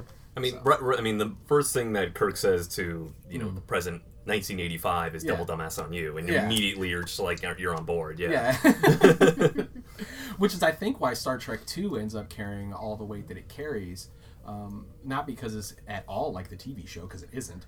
Even though it's a direct sequel to it. But it trades so much on everyone's knowledge of the show. It feels like a series finale. Yeah. Mm-hmm. I think that's why it works. The one they didn't get? Yeah. That's why it works so well for everybody. Like, even if you've never actually watched Star Trek, you go and you watch Wrath of Khan, it feels like a really good series finale. Yeah. And then they just kept making movies. And Star Trek 6 is also... it's a decent series finale. Yeah. I really like Star Trek 6. Me too. If you're going to compare it on the term of being a season or series finale to Wrath of Khan, like, you watch Wrath of Khan, you almost wish they just stopped. Yep. Cut it off there. Spock is dead. Kirk learned a valuable thing. They all went and had amazing adventures that we can read about in a comic book if we really, really, really want to. Yeah. You don't need 3 through 6. Well, they weren't afraid to break their toys, and it shows, and it's a great slice of drama because that. And that's one of the lessons that the Abrams people didn't understand when they tried to remake. Well, they tried to remake it with Into Darkness, but they didn't realize, because I saw people the excuse of killing off Kirk and he gets healed by magic blood at the end of Darkness. I've seen Abrams point out that I'd wiped that out of my mind. Abrams came out and said, "Well, what does it matter? Because when you're watching Star Trek 2, he just comes back in the next thing in Star Trek 3, but but you don't do that in the same film. You do when you're watching Star Trek 2, he's dead. That at least you understand when they made this movie that he was supposed to die for good. It has impact. And even though he's dead to everybody in the movie. Exactly, yeah. But when you do when you kill off someone and bring them back 5 minutes later in a film, it doesn't. The stakes are different. There's so much with the last 20 minutes of Into Darkness that is just so poorly conceived. Yeah. And tarnishes what was a semi-decent film, actually, preceding that. I think Into Darkness is alright, but I think the instant they decide to go for the heartstrings by recycling without earning yeah. that Wrath of Khan moment in a film that doesn't feel at all like Wrath of Khan. Doesn't feel at all like Space Seed. Isn't really trying to adapt either of them. You can't just take the ending of the series of Star Trek and sort of plug it into the end of your second movie and plug it in poorly as well. And it doesn't match tonally. Like, the bad guy is Admiral Marcus. So taking... I don't even know why... I'm cool with the way they used Khan. I'm not cool with them trying to make a big deal out of the fact that it's Khan at all. Yeah, he did not need to be Khan. He didn't need to be Khan, but no need for it. Yeah, even if you're going to make him Khan, in that context, you don't need to build around like all the weird secrecy, the flat out lying to people. Just say he's Khan because he's not actually the bad guy. He's not actually the bad guy of your film. The bad guy of your film is Admiral Marcus. But then they get to the last. Did they actually make him Khan instead of randomly Sherlock Holmes? Yeah. Which that's kind of she's Sherlock Holmes on steroids. Well, I was telling Katie this in the car coming home last night. That drove me so nuts because they're like, all right, let's take a character played by Ricardo Montalban with a bare chest who is so charismatic and megalomaniacal that he manages to seduce a woman in about 10 minutes of screen time, take over an entire ship, and then goes on a revenge quest of more than 20 years. Yeah. Let's have him played by Benedict Cumberbatch. Yeah, who's wearing a very high collar. Yeah, casting issues are just like even that. Yeah, there's Star Trek The Nerd is so fucked up. You can approach it from 1,000 different angles from like and like, oh my god, what the fuck did they do? There is a legitimately okay movie in there, and there's just so many weird decisions at just the wrong moments that just you feel off. Lindelof and Orky are evil. It's like casting Hayden Christensen as Darth Vader. Yes. You're just like, what? This doesn't. There's not or even... having Uhura like talk about a relationship in the middle of a phaser fight in a shuttle, running away from Bird of Prey and into darkness. Well, like, why are you doing this now? There's stuff they wanted in that movie that they didn't quite get in well. And that's basically it. They were like, we'll just sort of wedge it in here and hope that it's moving fast enough. Which is a thing that Abrams does. Star Trek fans are dumb. They'll love this. Yeah. Abrams is really good at, we'll just wedge it in, and if we're moving fast enough, hopefully you won't notice that it didn't quite fit. Put another lens flare in, it'll be fine. Well, there's also a basic problem. You described Wrath of Khan as being the series finale that Star Trek never got, and that's what Into Darkness is essentially trying to rip that off, but it's there's no series there. Like it's and also aside from the fact that so much of Star Trek 2 works off of, even if you're not a Star Trek fan, it works off of people's knowledge. I think one of the most masterful things about Star Trek 2 is that it turns everyone's pop culture mainstream knowledge of Kirk as what do you know about Star Trek? You know, there's a dude named there's Spock, there's Kirk loves Spock the ladies. Is the star. And these characters just move on from one event. It's episodic. There's never any ramifications. They go from one planet to the next. I love that Star Trek 2 is all about all of that coming back to haunt Kirk in a way that it's not his fault. He was the star of this little ritzy-ditzy TV show where nothing was supposed to have ramifications. Now they say, hey, you know that shit you did 15 years ago? What if that actually... What if this was some permanence? What if that stuff didn't necessarily stop happening when you weren't there? And I just love that, man. Just the. What if there were consequences to being a reckless badass all your life? Yeah, because it's great when he's younger on a TV show and he doesn't have to live with the consequences. But now in Star Trek 2, he does, which is I just love how it fits together with the original series. It's just masterful in a way that no other Star Trek show or anything like a relationship with the movies and just is grabbing a key moment. I think secretly that's why Star Trek 2 works so well. If you cut that last scene with B.B. Best out, like where I mean, they actually talk about Kirk's feelings and his thinking about the consequences of the movie's half as strong. Yeah. I always have sort of had like a little dark comedy moment at the end of that movie where like Carol Marcus comes over and talks to Kirk, and Kirk's like, I feel young. I was like, you just shot your best friend out of the ship. Just fuck what you feel like, Kirk. You haven't learned all that much, have you, apparently, because this is still all about you. Well, there's if that shot had continued for 10 seconds more, you have Scotty still bringing his dead cousin up to the bridge going, wait, what? That was a turbo lift malfunction. It must have been. He's still, but my nephew's still dead. Who gives a shit about you feeling young? We still got people dying downstairs. We gotta get back to Earth. Just fix this shit. Have you not seen the ship is still on fire? What would the Deep Space Nine finale movie be? I mean, they did it. They got to do it in the show. Yeah, though. they got to do They it. really kind of did, They knew Season 7 was basically one long finale. Yeah, they knew that they had a whole season to wrap up all the loose ends, and I think you can see whether you like what they decided to do or not. They landed the ship. And what happened to the promise of making almost an entire new season set in video games to continue the story? Well, I remember going to E3 and seeing the... What, with Star Trek Online? There was a Deep Space... No, there was a Deep Space Nine video game. I think it was based on the Unreal. Like an actual, like a first-person shooter or something? Well, all the Star Trek video games have always had a problem. I mean, Interplay actually sued Yeah, that's right, yeah. because they were like, you were handling your franchise terribly. That was like a decade we have ago, yeah. nothing to work with here. Yeah, we spent all this money for the rights to this universe, and no one wants this universe. Right. Yeah, you sold us a lemon here, and I need to look up and see what exactly happened. Me too, yeah. I just kind of know a Yeah, little bit because about that was before all the Abrams stuff happened. And It's one of those things with Star Trek that I sort of wish... I sort of wish it would happen more, and I understand why it doesn't, because it's a beast now. It is a giant media beast, and you need to feed the beast. But I do sort of wish there was less of a level of importance placed on the idea that it needs to be never ending. I would love if these shows, these movies, had solid endings. Just start with a new crew. Starfleet is big. Take me to a new ship. If you come to a nice stopping point at season 3 with a show, and everything feels nicely completed and wonderful, you don't have to go another 4 seasons at 26 episodes a pop. Yeah, that's a problem with American television. It is. Yeah. It's slowly starting to learn. Making money, and some audience members still has goodwill towards it. Just ride it until it dies. I guess, but I mean, if you got the title Star Trek, they'll show back up for a new ship. Yep. And a new captain. They will. So if you get to season 4 of something and you're feeling like you're treading water, come up with a good ending, get the fuck out. Well, that's hard to explain to studios. I know. And I will also point out, they will show up for a while. Yeah. But we have talked both about Voyager and Enterprise. Yeah. And how Patience Deep Space can run out. 9 was not everybody's favorite thing. Because I think a lot of the popularity comes either after the show has been on for a while or a number of years after the show has ended. Yeah. Where we're like, oh, I need more Star Trek. Where's Star Trek? Oh, there's Star Trek. Oh, this is good. Yeah. There's so much Star Trek and so many Star Treks that it's possible to like very, very different things in the franchise. Yeah. And a lot of unlike breadth Star there. Wars, where it's pretty much like, okay, we're gonna give y'all 3 movies, and then you can just have 20 years of like board games and stuff and novels, and y'all can think about it, and then then we'll throw it all out in the trash. And hey, now here's more Star Wars. What? You don't like it?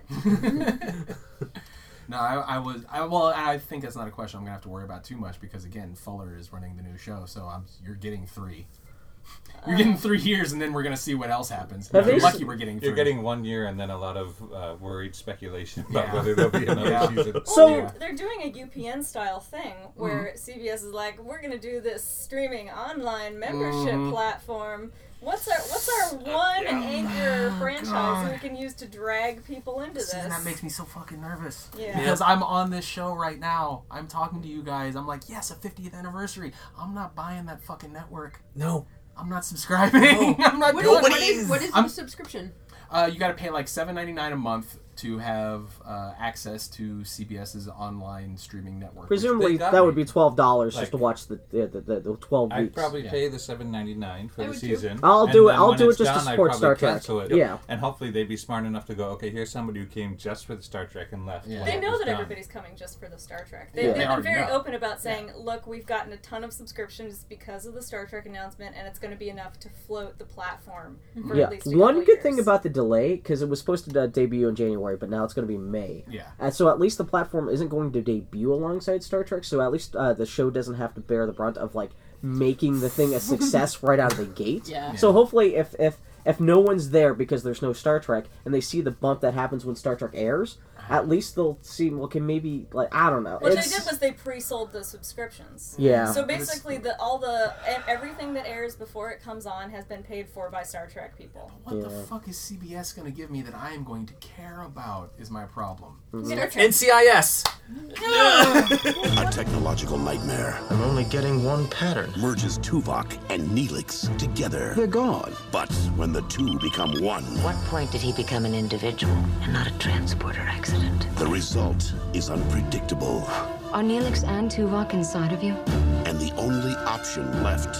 We've created a monster. ...is unacceptable. Are you going to stand by and do nothing while she commits murder? On the next Star Trek Voyager. Well, let's really talk about Discovery. What are they going to do? Blu-ray. What's Discovery going to do to make you? I mean, we're all going to tune in. We're all going to check it out eventually, even if it's like we're going to see it regardless. But like, what do they need to do to keep you on board? I'm sold with Fuller running it. Fuller running it and getting his first hire being Nicholas Meyer. Yeah. Bing bong. I mean, I love we're fucking done. I love that the original announcement was just okay. Star Trek's coming, but it's Alex Kurtzman, and one of the co-writers of this Trek stuff was like, everyone's like, oh.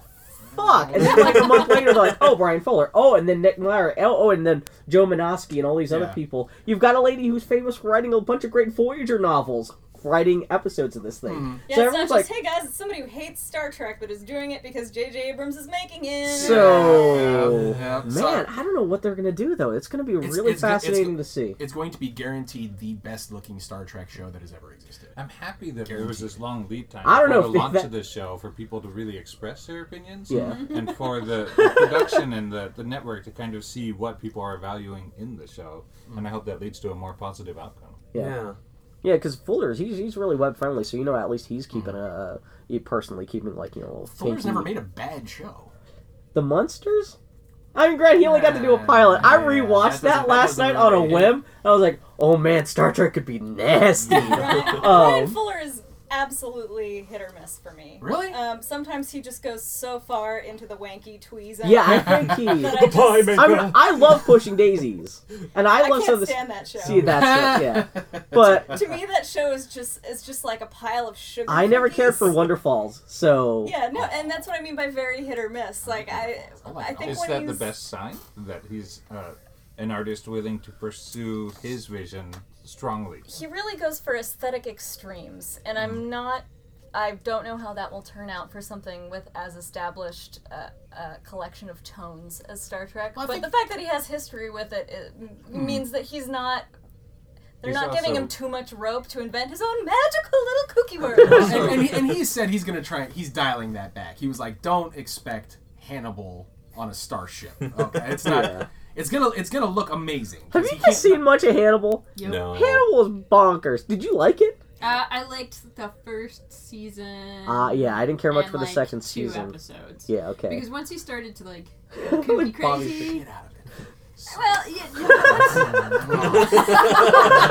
So fucking shit. We're all gonna have to leave Bobby alone for a bit. It's creepy, filthy. Oh no, it was creepy, repugnant. funny, and good. The thing that lost me was when, and I'm forgetting the character's name. The professor. Hannibal? No. Okay. I got that one. Professor dude, who's English but doesn't sound like it. Which professor? It's There's like 5 Shaggy Man with the beard. CIA guy, FBI Yeah, guy? CIA. Oh wait, you're talking about Will Yeah, Graham. yeah, Will Okay. Graham. The main- I was yeah, the thinking main like there's guy. 3 different That- side characters. I'm That like, main what the- character really? guy, Yeah. that I can't remember. No, but once he started going off the deep end of his dreamy fancy pants. Oh, when he couldn't remember if he hadn't killed a whole bunch of people at the end of first season, it yeah, was that just- got a little that like. was just boring. Yeah, season 2 felt like filler, but just visually and everything, I appreciate like was the boundaries beautiful. he's willing to push. Yeah. Gorgeous. But he's already said, I'm dialing that you're not going to get unhinged Brian Fuller. Yeah. I know what Star Trek is. I know what I can add to Star Trek before I break it. I do I'm not appreciate going he's to also break it. said that like instead of a captain, the main character is going to be the number 1. It's going to be the second command, or at least the lieutenant commander. Number 1 suggests it's going to be the like the second in command of the USS Discovery, which is a ship that's running around 10 years before the events of the original series. Well, and he's already said he wants a woman captain and a woman minority XO. captain. Yeah. Female characters. Yeah. So and he wants to have at least Jumping one in gay Price character, and one that gay didn't seem dude to suit. character. Yeah. Well, I mean, but even if you don't like Wonderfalls and even if you don't like Pushing Daisies, he knows how to write women and integrate them into the stories in a way that doesn't feel false or artificial. I don't know, Carolyn Dervernos in Hannibal, she became like really, I don't know. No, that got weird in season 3, but I like how it got weird. There are almost zero examples of him introducing a main character who happens to be a woman into any of his stories and denying them agency. Okay. I can't think of any example in which he introduces a character and then basically makes that character into a puppet for the sake of the story. Lily Monster. Shit. So I'm super happy about the idea that we're gonna get. He's basically gonna get to take another crack at Janeway in 7. Yeah. He's gonna they're not going to be those characters, but that sort of character dynamic is going to come back to Star Trek and hopefully be improved by the over a decade of work within the television industry that he's gotten, and the way that he's learned how to tell stories, apply that knowledge and that wisdom to Star Trek. Is he that much in control, or because we've talked about the number of other Star Trek luminaries that have been pulled into the project too? Yeah. Is that him recognizing that he needs to respect more of the Star Trek traditions? I think he doesn't go and get Nicholas Meyer if he doesn't inherently respect the Star. That's his first hire. Which is funny because his whole shtick is he didn't know Star Trek, and he was the perfect guy because he didn't know Star Trek. But it's funny that because you could say that from the opposite. He's bringing another rule breaker, so that could even mean even less like Star Trek sticking to the rules in this. But Nicholas Meyer broke rules in Star Trek in a way that felt Star Trek. Well, they were respectful, and he understood what the core. Once he got a look at Star Trek, he understood how it worked. Well, the rules he was breaking was that weird scroll I was talking about at the beginning of the show. Surface level shit. Yeah, which weren't really rules. He was just basically, there's no reason that you can't tell the story that you want to tell in Star Trek in this way. Yeah. People might get upset about it because they're not used to that, but it will work. Watch. And then he goes and he does it, you watch, and you're like, holy shit, this works. Why isn't it all like this? And then you end up with every next-gen movie trying to figure out how to get that Wrath of Khan feel. Basically, every Star Trek movie after Wrath of Khan, how do we get that Wrath of Khan feel in there? Yeah. A bad pursuit to chase. Definitely Star Trek 3 feels like, Khan again, and you're like, no. Are there any themes or tones or anything you guys really hope they tackle in the new series, or any specific pitfalls? My biggest worry about the show is that the shadow of Battlestar Galactica might cast a little too long, and they might be tempted to go a little Battlestar Galactica-y with the new show. What would the negative connotation of that be specifically? I don't know. Just they try to do another war thing, but it's shaky cam and I don't know. It's for me, the thing that makes Star Trek interesting to watch is that it is a story that is the engine is hope. Yeah. Right? It is exploration. It is curiosity. There is a positive engagement with the work that you're doing. Where Battlestar it's not threat management. See, that's the other thing. Yeah. And it is reactive. It's a post 9/11 show. Making the best of the worst decisions, and so you get those stories. That's not inherently a bad story. I just don't find it nearly as interesting. I find it much more interesting when people are there because they want to be there and have to deal with difficult situations that require them to make decisions that are hard, that don't where that hope or that optimism isn't always really easy to see. Like Wesley Crusher ruining a garden box. Like Wesley Crusher doing anything. Is that the sexy people? We did really well. I was about to say 90 minutes before we start slagging on Wesley Crusher, which is a world fucking record. Slagging on him there, but that's an example of a classic Star Trek problem, and that's why a movie plot that involves a MacGuffin always bugs me in Star Trek, because when the MacGuffin is a kid does something dumb and it creates a huge cultural and moral conflict that is a problem for the characters, and it's not, oh my god, get the thing that makes a big boom. Wesley Crusher falling into a flower bed is more interesting crux than Idris Elba with rubber on his face. Ancient weapon. He's got an ancient that fucking does a thing, I guess. Yeah. We'll just take their word for it. I don't know if I can agree with that. I will take Idris Elba. Star Trek. Yeah, I don't know. I will take Idris Elba falling into a flower bed, gluing a whole bunch of catcher's mitts to his face over Wesley Crusher falling into a flower box. I'm going to take the latter. I think what I appreciate about that is not the fact that it's so dopey, because it is, but the fact that they take something that dopey and actually make a meal out of it. Yeah. And that show is not about it's not about the kid falling into the flower pot. It's literally about cultural value differences. Yeah, it's just a door into a bigger thing. When do you say, okay, relativism and cultural respect is more important than saving the life of somebody who we fundamentally believe to be innocent? Yeah. So for me, that's classic Star Trek in that it's taking a very small thing and revealing the larger context, the conflict beneath it. See, my only problem is they did that crappy. I agree 100%. It doesn't always work. Exactly. I agree with how they were trying to do it and what they were trying to do. I see it up there.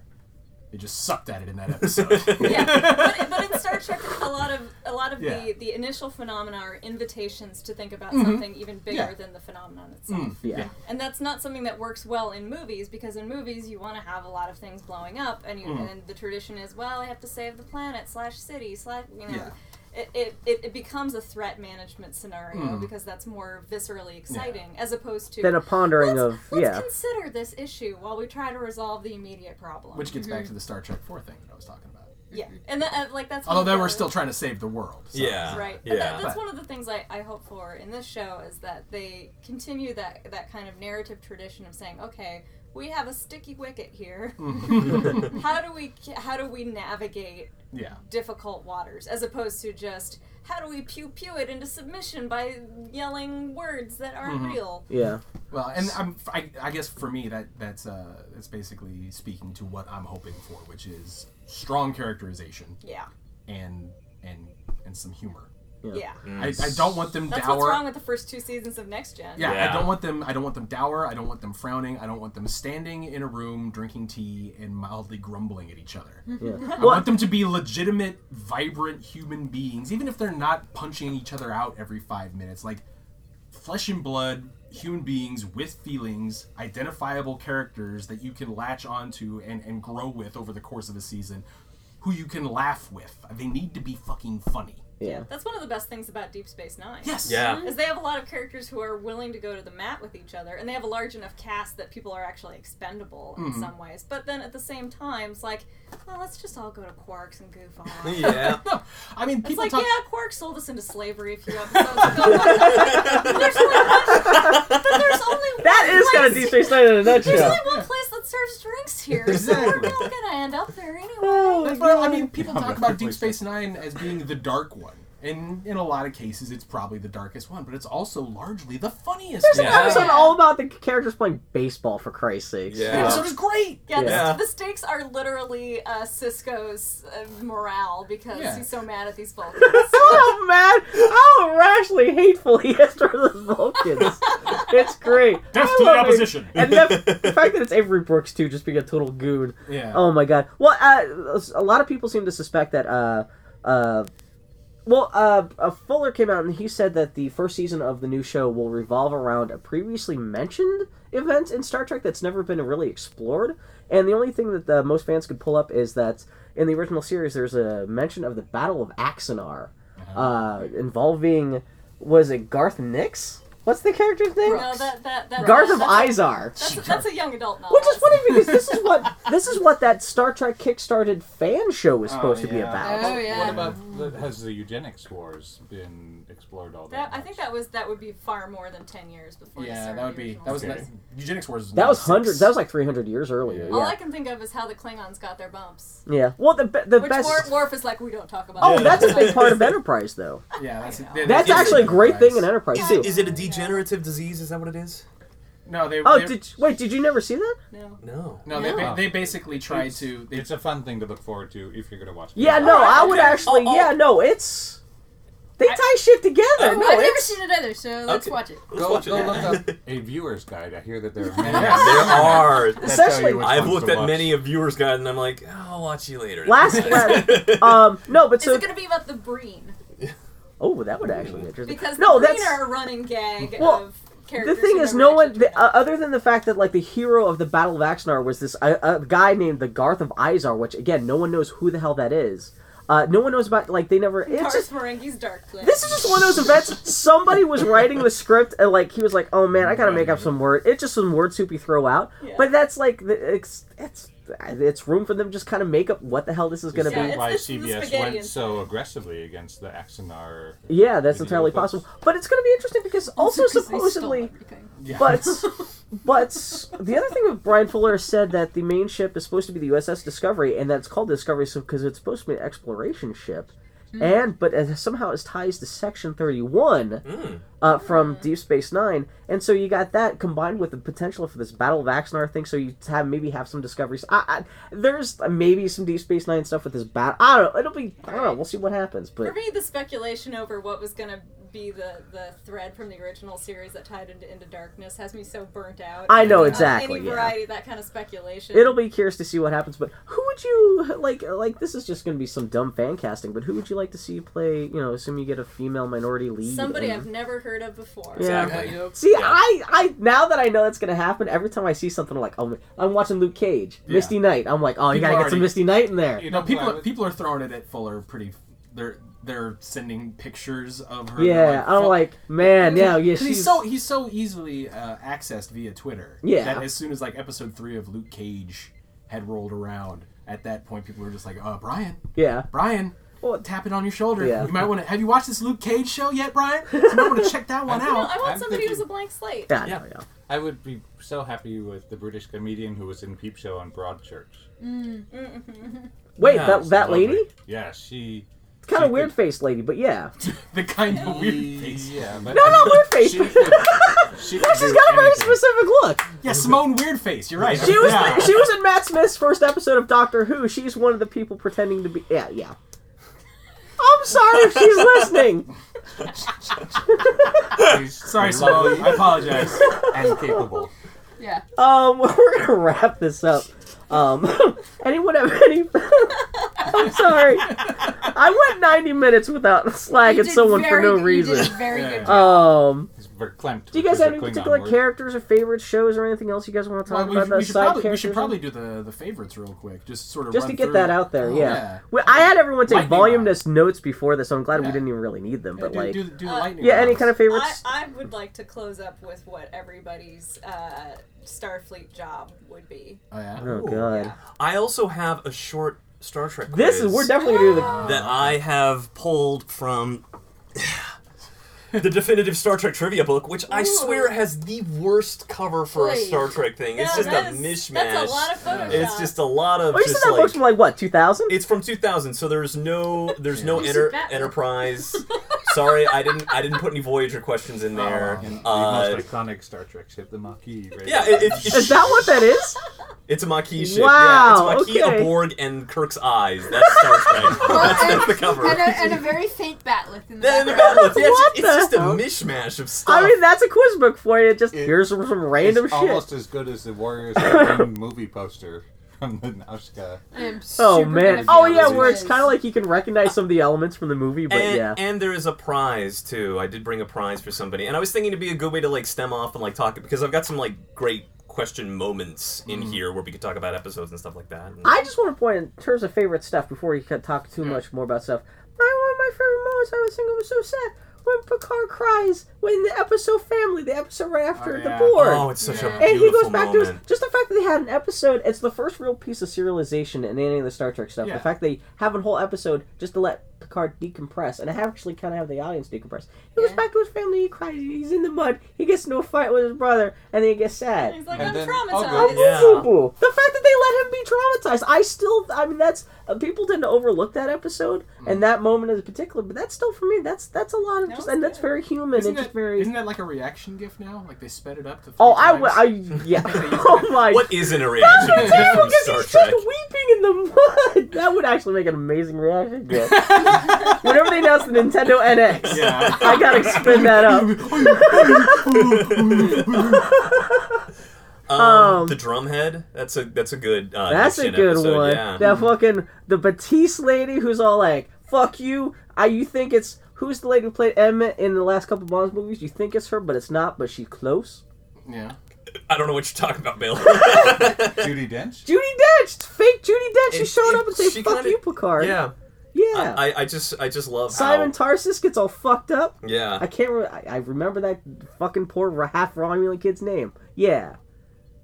I'm still getting wound up about Star Have you gotten Trek. it out of your system, Bill? Yeah, I should. All right, let's proceed then. Quetzalcoatl or from the animated series rocks. Oh, that actually shows up, right? The Yeah. little Mayan flying or Aztec flying. Do you guys have any snake. favorite books or anything like that? Like, no, because I know a lot of people love the Vonda McIntyre books. Fucking Imzadi, my God. I read the Imzadi? Imzadi, like, I read Imzadi, and then there was a series after that just, like, I consumed it all. Really? Was All it of good? in my face. Give I mean, it good. to me now. Yeah. Are you kidding? Of course, I love Riker. Yeah. I loved Riker. He's an awful character. I love Riker. And so I was like, I could read a book about him kissing ladies? Give it. Yeah, I love how very skeptical you are of macho white male characters in general, but That's the Riker, you're like, bring it in. More Although than Riker fun. kind of wears it on his sleeve. He knows he's been a... Oh, when he shows up and tries to hit on Data's daughter... Yeah. And he doesn't realize... There's something about Man. Jonathan Frakes Yes. Yeah. being asked to embody that sort of Kirk-like masculinity that is just slightly off enough that you end up you're not ironically enjoying it. You're not enjoying it at a remove. You're just sort of like, He doesn't actually have any sexual magnetism. exactly. He's a giant sex elf. Like he's like got those good-looking eyes. dude, and he's somebody who totally would be able to pick up women at a bar, but it's not going to be because he smells like man. You know? It's very unique. I think that's why he's lasted so long in pop culture. Yeah. Is that there's just something very uniquely just charming, but not in the way that I think Riker himself wants it to be perceived as charming. That sounds like Frakes, because again, reading the 50-year mission book, everyone talking about like their favorite, like they talk about Avery Brooks is weirdly standoffish. Everyone's like, Frakes. Frakes! Yeah, let's talk about Frakes! Good guy! Let's talk about Frakes! Like, everyone unanimously, all the Star Trek stuff, producers, actors, everyone's like, yeah, Jonathan Frakes! He seems like he's kind of the class clown who ends up quietly being the team leader. At the same time. That's almost exactly what it sounds like. And he sounds just like a genuine sweetheart. And yeah, Frakes. So Captain, we have to go with Captain, Bill. Favorite captain? Yeah. Cisco, if you want the job done. Picard, if you want to survive. It depends on, like, which one do you admire? It doesn't depend. Is he your captain? No qualifiers. If you want to live. Who's your captain? Just pick one. No qualifiers. Cisco. There you go. Leland? Picard. All right. Yeah, Picard. Picard. Captain Husband from the first Star Trek 2009. When the Romulan ship is all about to blow up the Kelvin, that guy just steps without a moment's hesitation. George goes Kirk. over there. No, not George Kirk. Oh, no, the it's first Captain. captain. The guy from Iron Man. Yeah, the bald guy. Tariq Farquhar or something like that. Yeah, let's see. Yeah, he immediately just jumps on a shuttle, goes over there, and He really does. He's such a model captain. Like, and man, he gets rewarded in the worst way possible. Way Holy to pull shit. it out of your back pocket, Joshin. Yeah. That's good to depend on. We're all like, I like Captain Picard because it's Picard Day. I'm with Bill. I choose Cisco. Yeah, that's fair. Best Enterprise. Oh, best ship the or best refit. Enterprise? Yeah, Best Enterprise. Oh man, you're holding it in his hand. The refit. The refit. Okay, so refit. Dylan? D, yeah. D. I have to go refit, I think. Yeah. Dylan, you said if you had a captain a ship, you'd go for the Defiant. Yeah, so if I had to like live and be stationed on a ship for a long time, totally Enterprise D. The beige would get to me after a while, but you know what? That's why you have private quarters and there's a holodeck. It's cool. The kids around. Apparently, there are cats roaming free around the quarters and puppies. They're all puppies. Yeah, because Spot gets pregnant and Data doesn't know who the father is. So apparently, they're just like. I never thought about that before. Apparently, Yeah. they're just pets. I just imagine Picard just like sitting down. Oh, jeez. So it sounds like a planned community. Sounds nice, but yeah, if I had to command a ship, I want a goddamn cloaking device. You kidding? Yeah, I think the Reliant is the best looking of all the starship designs so far. But if I had to pick an Enterprise, I would pick the C. Ooh. That egg-looking thing? It combines the design of the original classic and the Enterprise D, which I don't like, and it sort of makes the Enterprise D palatable. You would pick the C over the E. Yes. You're dead to me. George just says as he's got an E ship in his lap. Yeah. Make them kiss. What are all our thoughts about the E? Because everyone's kind of got mixed opinions on the Enterprise. I never cared much for it. Okay. Yeah. I think it's okay. Also, It looks like someone took a silly putty image of the D and just stretched. It's so fast. Oh yeah, it's so fast. Zoom crew. It's so fast in outer space where aerodynamics doesn't matter. I loved the Reliant, so much as a kid. It was such a beautiful extension of the original refit. Yeah. I can't believe I did that. The Excelsior. Oh, okay, yeah. I loved the stretched, long design, and I always wanted to see another ship similar to that. And the E was the first one to capture that one. Yeah. And then in the Star Trek Starships calendar, Ships of the Line calendars that we had, there was one, I want to call it the Akira class. Yeah. That one was really beautiful. Was it like a futuristic version of the Miranda where it's or the Aventador? Yeah. Or is it a Chrysler? I can't remember. Man, I still feel so bad that Discovery design they unveiled for the Discovery show. Yeah, that one's really, really good. Oh man, that where it's they're doing the Ralph McQuarrie thing, but that looks so rough and everyone slams them so hard. It doesn't look great. It looks like a dinner plate attached. Again, to a that's Brian Fuller could fuck things up, but man, yeah, that was kind of a heartbreaker to see that. I mean, they're going to change the design to some degree, obviously. I think it's important to ask yourself, as if you're designing a Starfleet ship, how much does this look like a speculum? Which is that Voyager?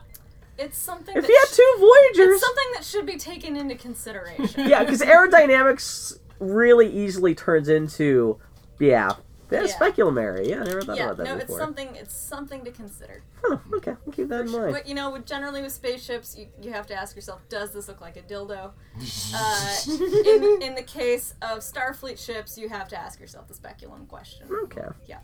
I tweet that to Brian Fuller.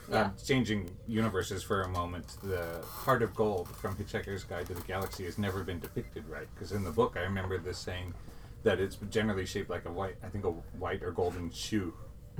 And I hated that they've always streamlined it. Wasn't that just like a ball in the movie or something? It's a giant sphere. Yeah. But yeah, we can wrap this up with if you guys just want to cut straight to the quiz. Or we could say favorite Star Trek moment.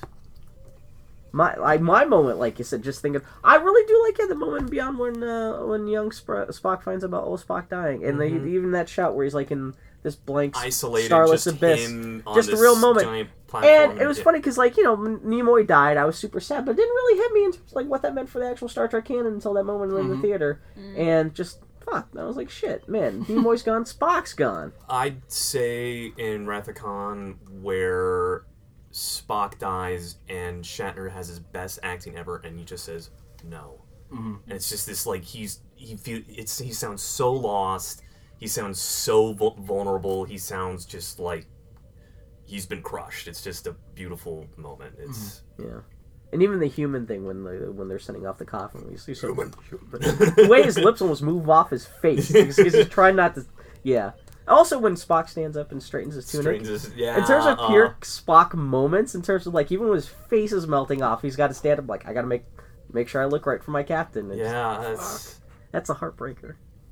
I have mine, but it's in the finale of Next Generation, which Katie still hasn't seen. It's okay. It involves Q though, and you also hate Q. Yeah. Katie and I have a great tradition in our marriage where I really like obnoxious, problematic characters, and Katie just dislikes them, which is, generally what the show writers are hoping for. Yeah. That we'll fight about. But I'm the one who's like, oh, look at the wounded one. Oh, look at how it's peed on the floor. I like that character. But I really like the callback to, God help me, Encounter at Farpoint. My brain was saying Farscape. I was like, nope, different show. But I really like the way they had John Delancey in that ridiculous get-up again, and just the big Queen outfit. That was a real moment of feeling like, oh, we're coming full circle here, and that for me that was really emotionally effective to see that crazy distinctive prop on this character who had bounced all over all of the shows. Yeah. Bringing it back to that very tense moment was Picard waking up in bed with Q. John Luck Picard using the flowers. That's a great. There's like a lot of good Star Trek episodes. Gene Luck. That's right. Gene Luck. John Luke. I don't know that I have a favorite, but in thinking about it while everybody else has been talking, I think some of there were moments that I really appreciated in the episode where Data builds his daughter and then has to decide to shut her down, or that he's not going to be able to maintain her. That I always liked when they let Data be as much of a character as he could within those limitations. Yeah. And such a well-managed character in very general. Very well-managed. And, Mr. Spiner he gets a lot of attention for his wacka-wacka, which he does really well, but He's I think so understated. It's great. Yeah, his acting in some of those episodes is just really beautiful. Yeah. He always said that one of his challenges was, well, Nimoy always talked about how he got fucked with by some people who come up to him and say, you got the easiest job in Hollywood because you're playing a character without emotions, so you get there and just read the script and not even have to act, right? He's like, no, my character has emotions, he just suppresses them, and my whole job is, like, he has the emotions, but, you're still... He has to leak them just a tiny bit. And even Spiner referencing that would, like, well, I am unfortunate that my character actually does not have emotions, but I still have to make things interesting enough for the audience still to kind of, like, find something to hold on to. So, and it's interesting when a Spiner can find the little weird angles just to you still make it interesting, but not like emotional, but still, I'm always very poignant character. Yeah. Work. I always appreciate the times where somebody is reacting to Data and saying, "Oh, that must hurt," or "You must be sad." Like somebody who's off the ship, right, and has just met him for the first time, or that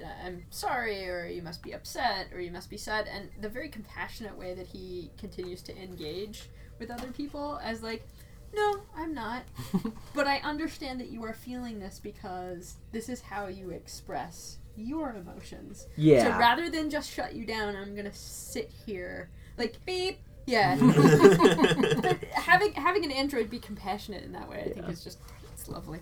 Twitter user Matt McLean, when I asked people for their Star Trek moments and stuff, he pointed out one of his favorite moments is when Data is in charge and must reprimand Worf and then apologize for ruining their friendship. Yes! That totally made me think about that. Yeah. And it's so great to watch it. It's like and Worf is like, no, I deserve to get shit. Yeah. No, it's like watching a Roomba have a emotional conversation with a remote controlled truck. But at the end, you're like, oh, something really passed between them there. Yeah. They worked it out. As a boy, his destiny was in the stars. Where no man has gone before. Now, he'll be the first captain to explore the final frontier. Starfleet seems to think we're ready to begin our mission. The Star Trek saga begins. Let's go. With Enterprise. Launches Wednesday, September 26th on UPN. And it's amazing to me that, 40 years of my life, I've been inspired with, drawing cartoons and thinking about these people hurling through the universe. And but probably, some of the peak moments are, I just can't get over that's when the Enterprise first goes to warp on the big screen and you get the full ILM special effects and the reveal. But then, 9-year-old me in Wrath of Khan, so many moments in that. I was so terrified when they put sandworms in Chekhov's ear. And, I asked my older brother if I could hold his hand, and he's like, "Oh!" But then also wow. Of course, everyone I think was weeping in the theater, and I was just weeping so hard during Spock's funeral. But really, in the Genesis cave, there was such an emotional lull after somebody's just gotten David Marcus's friend just got shot. And then the Reliant captain just shot himself. And you as a 9-year-old, I wasn't really getting all the all the words they were saying, but I felt the emotional beats of the sadness, the weight of the world on Kirk's shoulders, and then him meeting up with his old flame and kind of talking. And then she says, "I got something to show you," and the music swell just lifted my heart. And as I did that dramatic pan with another ILM map painting, it's just that is one of my favorite scenes, and I would listen to the music just from the soundtrack and still see that in my head over and that over. little tiny bird across the waterfall. That's amazing as a kid that even though you're not really parsing exactly what's happening in the plot, just tonally what's happening to the characters, so like, emotionally what's happening. Yeah, you're totally picking up on and totally affecting you that profoundly. One of the most heartfelt moments in all the Star Trek. And Carol Marcus also just a great character too. Too bad they never got a chance to do more with her, but yeah. The tale of most female characters in early Star Trek. Yeah. Great character. I was too bad they didn't do anything with her. Well, or they could have, like they did in City on the Edge of Forever, just kill her. She's still just a love object. Exactly. Yeah. Although, so I mean, you could go with City on the Edge of Forever, which I could do. Yep. Which is great. Oh, or I could go with Darmok, which just turned 25. Oh yeah, just like day Tanagra. before we recorded. Yes. Yeah. Timba, his arms wide. wide. so much. When the walls fell. Oh, there's so much that is so good. That is, for me, that is the best episode of Next Generation. No, Like, I will actively use those phrases when Yeah. I know I'm around nerds. Like somebody drops their coffee at the studio. Shaka. I'm like, oh, Shaka, when the walls fell. Timba, his arms wide. There is a Mercedes-Benz driving around Portland with the license plate Dormick. Yeah. Nice. Yeah, I mean, that episode to me is like the potential of Next Gen realized, even more than anything else that happened with Next Gen. Like that one episode. Yeah. But I think for me, it's two Deep Space Nine episodes, and it's the ending of The Visitor, and it's the ending of In the Pale Moonlight. Yeah. Those are the two. Like that is oh my god, Star Trek can drop a bomb on your heart. Like everyone knows that because of Wrath of Khan. Everyone knows that, but that had so much cultural importance built up in it. Like It's a crushing episode. Those two episodes are fairly self-contained, and it can take like 46, 48 minutes, and then just explode your insides, both a good and a bad way. Because the end of In the Pale Moonlight does not feel good. No, Sisko's just like, well, I have sullied myself Yeah. and betrayed everything I believe in. And then he's like, but I can live with it. And then he toasts you. He live fucking with it. toasts you. Yeah. And then delete what I just said. Go to Well, black. it's You're like, interesting. oh God, I'm complicit. It's interesting. I'm an accomplice to this horseshit. This is life, isn't it? Both those episodes are like two little like secret nooks and crannies of the Star Trek universe that technically really kind of don't exist. I mean, technically, even the Visitor actually, Yeah. eventually, the Visitor don't they wipe themselves out. But even the Pale Moonlight is this like you're hearing this conversation that is then deleted and Yeah, that it you never should never know. happened. But it's for just me, like that's the moment where Star Trek grows up. Yeah. yeah. Where it's And- just like, you know what? There isn't a morally clean way out of. For once, there's no Kobayashi Maru ending where you can cheat your way out of it and feel shiny and clean at the end. There's no putting up the traffic cones and then leaving the planet. There's no saying, well, we didn't really have any other choice. Like, you didn't resolve the moral quandary. You just So, I mean, waded and on into it. That's why In the Pale Moonlight. Well, that and also It's a Fake. Yeah. That is, you go back and watch that now. Even though now it's a meme, it's still just so that guy's performance. He's also probably the best Romulan that's ever appeared in anything. Yeah. Well, he's one of those guys. That's he's one of those guys. He's got a great face. Yeah, I in don't this whole remember thing. what his name is, unfortunately, right now off the top of my head. But That guy. Yeah, that That guy. You know that guy. He's in that one thing. I It's did. fucking I don't think it was Andreas Katsalas, which is No, unusual, but it's unusual another- because he was everybody else. This guy's a very kind of Willem Dafoe kind of like dude with He's kind from of a Canada. chiseled He's face. He's in Pontypool. He was the first Night Owl in Is Watchmen. that the same guy who was Jay's dad in Wonder Falls? Because he's in everything also. Jay's dad? No, doesn't Jay's dad. He plays Death in Bogus Journey, right? William Sadler, right? Yeah. That's not the same guy. Yeah. Anyway, kind of. so that was I did those were my sneak moments. a reference from the Visitor into the Star Trek coloring book I helped illustrate for Dark Horse. Nice. There's Did you have a page for the Visitor? no. So Did you okay. laminate the page so So, that people I don't did- ruin the colors? I did 9 illustrations, including supposedly the cover. We'll see if that actually ends up turning out to be true. Yeah. For the Dark Horse, adult Star Trek Next Generation coloring book that's coming out in early November. Everyone go pick it up. It's going to be awesome. And one of my... Dylan and Leland are both crewmen on the Stargazer. On fire. On fire. And the card stream, one of my illustrations was, hopefully this isn't a spoiler for an adult coloring book, but I did Kiva Sfaho's ship, the guy who ends up stealing Data and tries to make him part of his collection. And it got to the point where toys. I had to draw all of his extra collectibles, and I was like, these collectibles suck. Like, it's just a random vase and a statue that's nothing over here. I'm going to fill it with actual Star Trek stuff. And so one of the items, it doesn't make any sense, but it is Jake Sisko's book, Anselm or whatever it's called. Nice. I also have the Sword of Kales.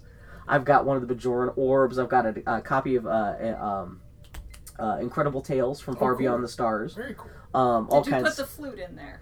No, the flute's not in there. But I did put a couple of blah blah blah overdrives from Buckaroo Banzai. They're in there too, because that's a big Star Trek thing.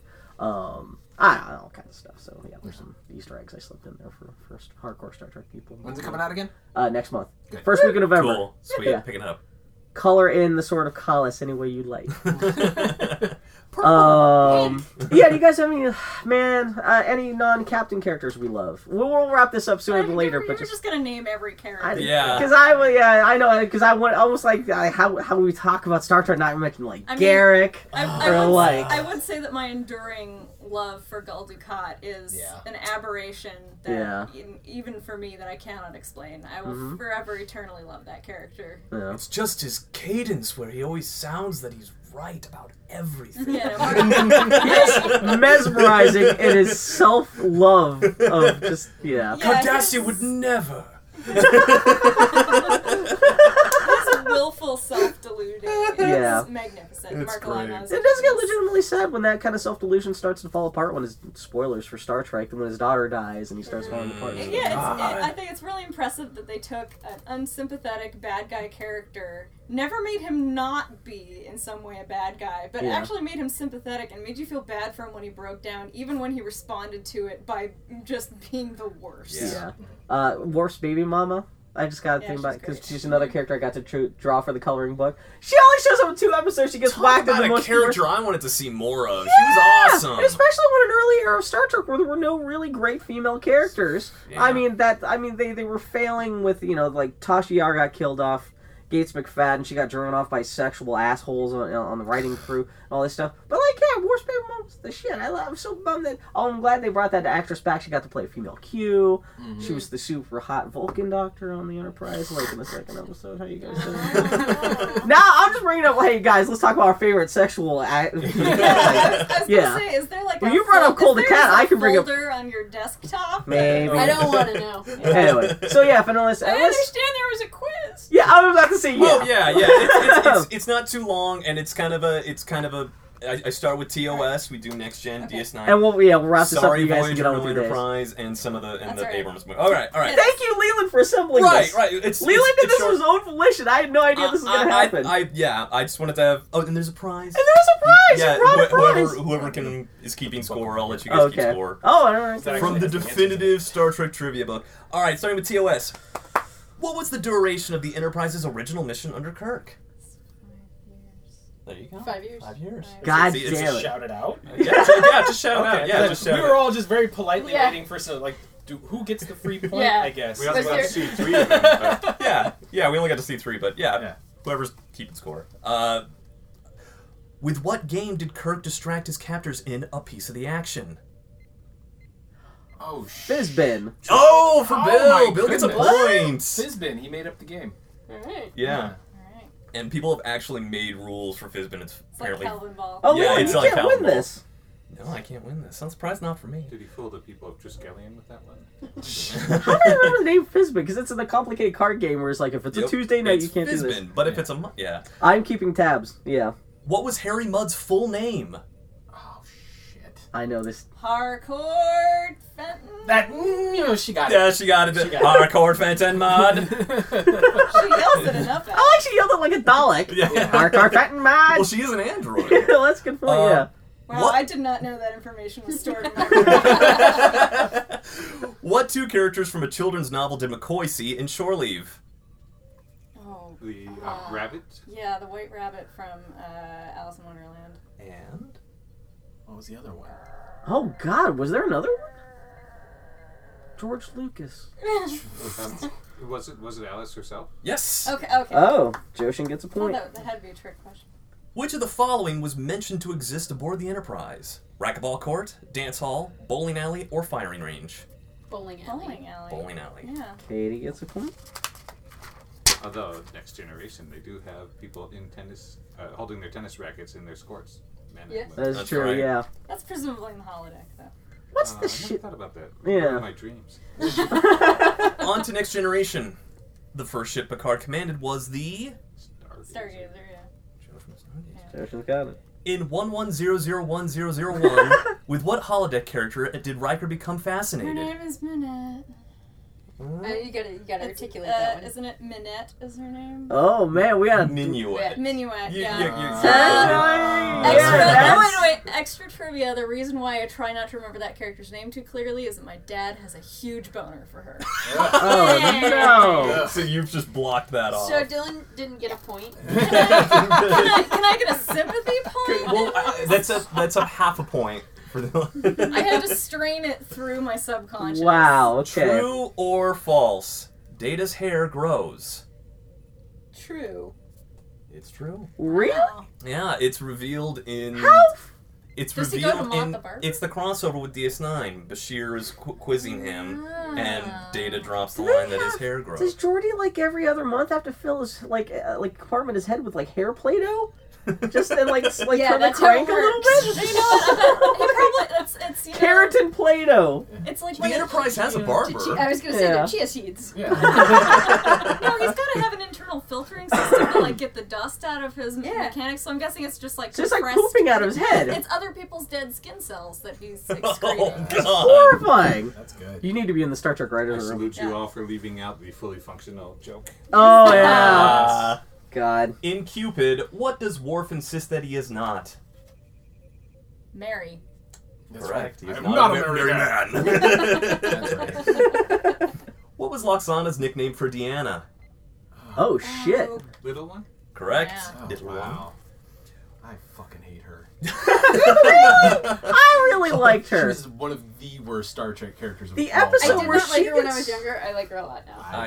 I've gone back. I've tried because I once I was like, look, you need to go back and give all these shows a legitimate shot and not take your stupid fucking nerd biases in with you. She does. I went back with those episodes. Still Couldn't do it. can't fucking Once stand she her. stops trying to internet hump Picard, she Yeah. works a lot She gets a better. little bit better. She does Yeah. create the most freakish holodeck program with the flying head and the Oh, and the ball. mud bag. bag. But We're all like, that mud bath look good though. I do know, that does look good. She's the going episode- there with a small boy. That is her biggest fantasy, is a face that she can't read its mind. Yeah. But I do like the episode where the dude from MASH shows up and she falls in love with him and he has to kill himself because he's like 40 years old and he gets, she gets super sad. Timothy, yeah. She's super Where lonely. His civilization, when you reach 60, you gotta off she yourself. loses Yeah. her, it's one of the first that's- times she that's lets down her best, face. That's one of her best moments. That's, yeah. So, yeah. What skill did Beverly Crusher teach Data in preparation for the O'Brien's wedding? Dancing. That's great, yeah. Except aerobics and yoga. But yeah, she teaches him tap dancing, and then finds out it's for the wedding. And And she's it's- like, "Well, but that's not what we do." You go back and it's great because it's great to pick out the shots where it's obviously still her, but then it's a stunt double for. They do it pretty well. But it's edited pretty well. But in HD now with the Blu-rays, Yeah. you're like, oh man, that is not Brent Spiner. Oh no, shuffling. But there is the part where he's doing the full. He is doing a lot, though, vaudeville yeah. clackety running in place, where you're like, yeah, that's him 'Cause doing he's his a- vaudeville thing. Yeah. Got the training for that on Night Court. Man. Yeah. That character, man.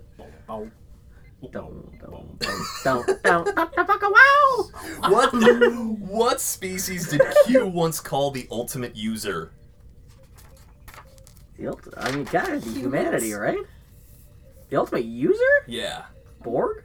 The Borg. There you go. On to DS9. Bob, you gotta step up. No, I gotta step up right here. What was Cisco's middle name? Evan? Dando? Dando. How did you sneak a Lemonheads reference I have no idea. I got stuck into in the my head. fucking Star Trek? Alan. God, he has a middle name. He has a middle name. His dad must say it at some point. Yeah. Lafayette. Well, that's wow. Yeah, never was gonna get that one. Yeah. Which member? Point to Leland. I apologize for some of the DS9 questions that I picked because I'm not as knowledgeable about Oh, DS9 no, as I would it's the totally other fine. series. I'm actually getting through DS9 my second time around. I'm loving it. I'm in the middle of season 3. Anyway, which member of the station crew refused to carry a weapon? Odo. It's Odo. Can I also say I've been watching all of Columbo while making dinner for the last month? He also states that he does not carry a gun. Oh, cool. He's never armed in the show. I really like that. Is that on Netflix? Yeah. Oh, wow. But I thought of Odo when cool. that point came up. Extra half point for Dylan. Damn, For yeah. knowing that Columbo does not carry a sidearm. How many hours make up a day on DS9? 26? 26. Jesus. Again, I don't know that I know these things. Opening up the old file. Also, speaking of Columbo, Kate Mulgrew, once very famously, spent a whole season playing Mrs. Columbo in an ill-fated spin-off of Columbo. Oh, bring it all around. I did recently watch an episode in which Leonard Nimoy guest stars as a murderous surgeon. Oh, cool. Yeah. Man. Good stuff. On Netflix now, streaming. Oh, I thought you meant murderous like a female murderer. No. Oh, wow. What did Jake's girlfriend Marta do for a living? Nothing. What She's was like she? a was a Dabo model girl. Dabo girl. With whom did War fight to the death in Tacking Into the Wind? Collis? Oh, no, this is the actual one. Fucking Larry. Larry Stinkums, yes, Bill. No,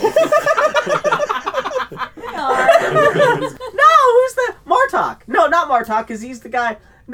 who's the leader of the Klingon Empire? Oh, it's Gowron. Gowron, yeah. Gowron, yes.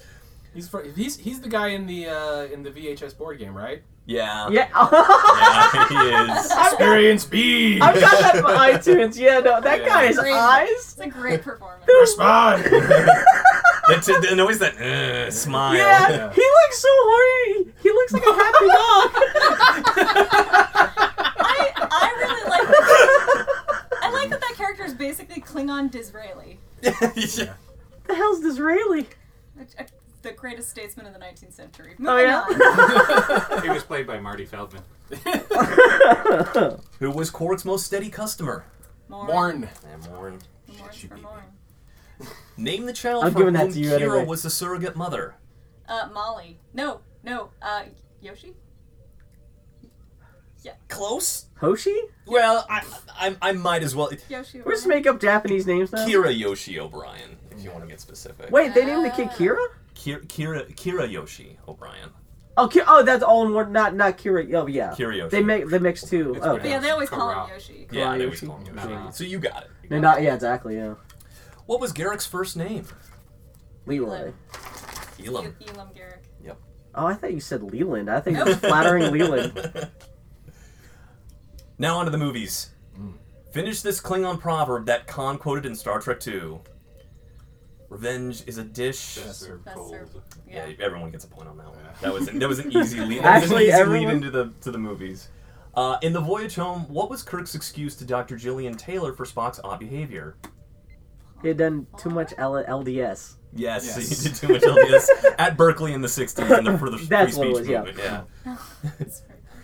In Generations, what did Data just love scanning for? I know this. Didn't answer. Life force, tiny little Life force. forms. Also, Life forms. man, it breaks my heart. The worst part of Star Trek Voyage Home.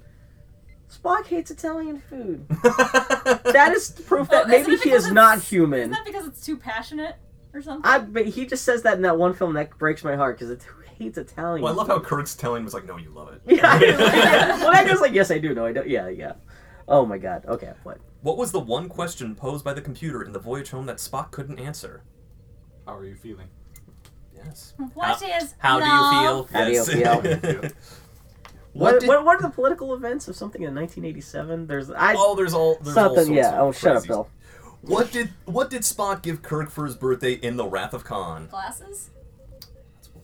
No. It's A Tale of Two Cities. Correct, Joshin. Ah. It was the best of times. It was the worst of times. In First Contact, to what literary character did Lily compare Picard in his single-minded quest to destroy the Borg? Yeah. Captain A. Although Jean Valjean would have also been fun. Ah, Probably more. I know that because I saw the movie. Yeah. What ship did Picard as a boy see hundreds of times in the Smithsonian Institution but was unable to touch? The Kon-Tiki? Oh no, the Discovery? Nelson ship. God damn the HMS so and so. the Victory. The Phoenix. Oh, because it's Cochrane ship. Yeah. Cochrane. Fuck that movie. Overrated. I used to Unpleasant. I used to love the I loved First Contact, but Yeah. watching it again and again and again, I was like, this just does not as good hold as up a as well. grown-up. No, it doesn't hold up as well. Alfred Wood, though. What kind of conveyance did Sulu borrow in the voyage home to use for the transportation of material back to the Bird of Prey? A helicopter. Correct. In The Final Frontier, what experience did Cybok compel Spock to relive? His boy. Correct. Gross. Gross. I had to get one Final Frontier question in there. Yeah. Who continually quoted Shakespeare throughout The Undiscovered Country? Oh, it was Chang. Correct. General Chang. In the laziest way possible. Yeah, he just kept shoehorning him in. Jesus. At dinner. What heading, and final question, what heading did Kirk give at the end of the motion picture? Oh, Second star of the right, straight on till morning. That's Star Trek 6. Oh, damn it! Which movie? This is the motion picture. His final heading. That way? Correct. Well, it's out there. Out that there. way. Yeah, because I know he makes the whole, That's the quiz! Yay! Katie wins. No.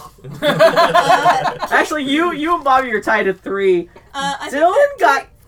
Katie is contemplating the fact that her wife can remember Garrick's first name, but consistently forgets her house key.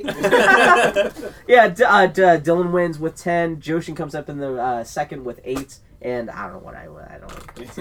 Dylan gets a free And prize. then there's a bag over there.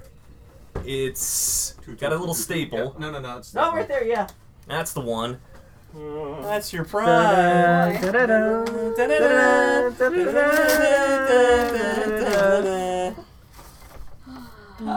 a Riker action figure. Katie gets an action figure.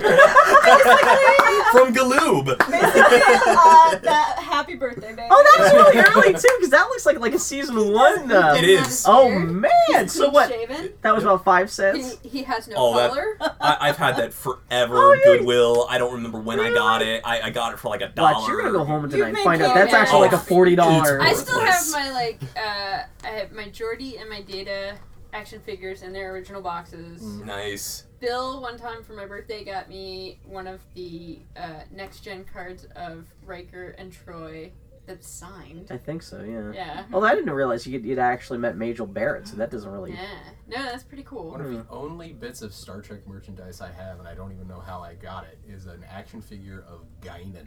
I have a Guinan action figure too. Let's be realistic, it's an inaction figure. Wow. No, with drink mixing. And does that weird hand thing that she does at Q. Because she's an imp. That's like what Ralph Wiggum would get. I don't know how we wound up with it in our I house. my Guinan. Alright, to close out, everybody, what would your Starfleet job be? Man. Jeez. Waste reclamation. Peeling potatoes. So you'd be like a low-level ensign. Yeah, assuming, I would even be an ensign. I'd be there's a crewman, real just- galley in the original series. Yeah, the craziest thing is that they don't need anybody to... They can just, generate them without the skins, but they do it anyway just to keep you busy. It's true. It's true. It's like we need you to do something. I don't know. I think being a pilot would be a lot of fun. Yeah? Yeah. Okay. Alright, realistically, I'd be a ship's counselor. Okay. There you go. Would you have to wear the costumes? No, I just wear the blue uniform. It's cool. Okay. We're cool. Chair sitter honor.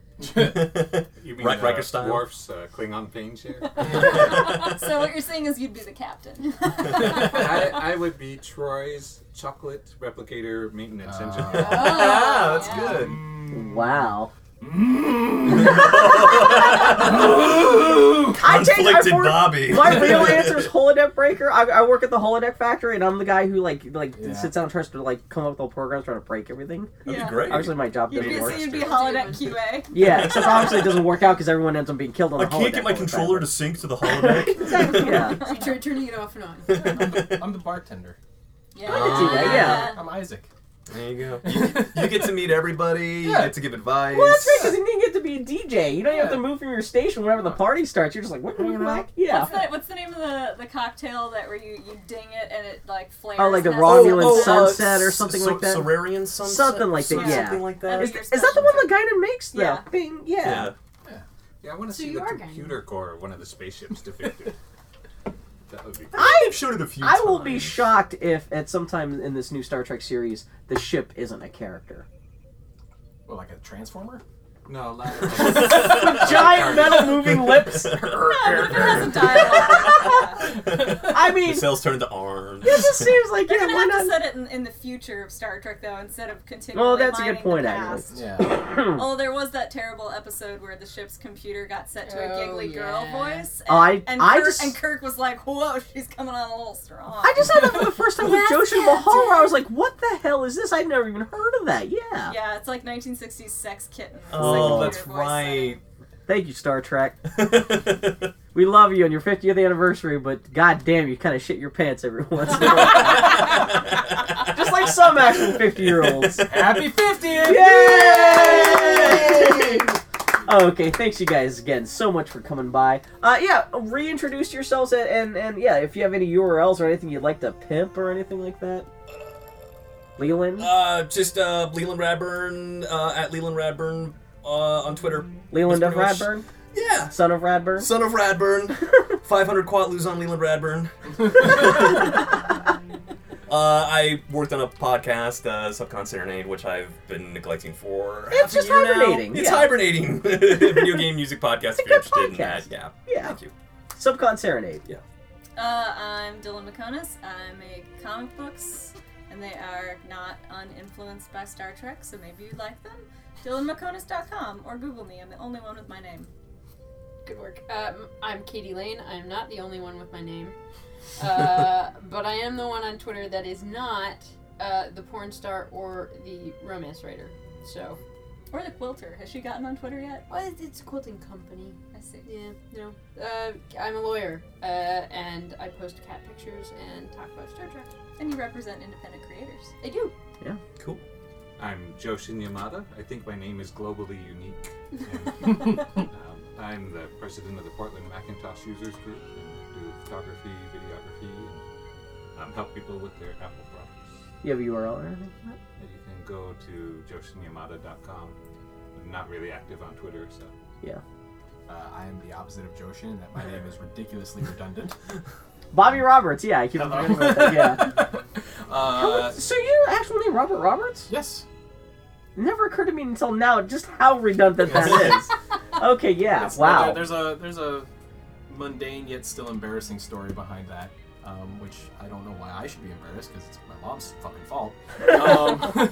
But anyway, at Bobby Roberts PDX on Twitter, I used to make podcasts and I used to be on the radio, but now I just work in a newspaper. Yeah. You'll be back there someday, though. Yeah, it's whatever. I run my mouth. You'll find out if you follow me. Just listen to the internet. You listen to the internet hard enough, you'll hear Bobby screaming from it. Not screaming. It's not screaming, speaking but yeah. forcefully at times. Yeah. Emphatic is a good word. Thank you. There we go. Thank you very much. Reasoning from the internet. Yes, there we go. Okay, so yeah, thank you guys so much for stopping by. Thank you, whoever's listening to this, for tuning in. And this takes place. We'll be back next week with a regular episode of the Boy Howdy podcast. And until then, live long and prosper. Yeah, that's a good way to send us out.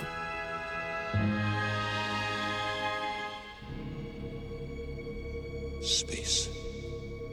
The final frontier. These are the continuing voyages of the starship Enterprise. Their ongoing mission to explore strange new worlds, to seek out new life forms and new civilizations, to boldly go where no man has gone before.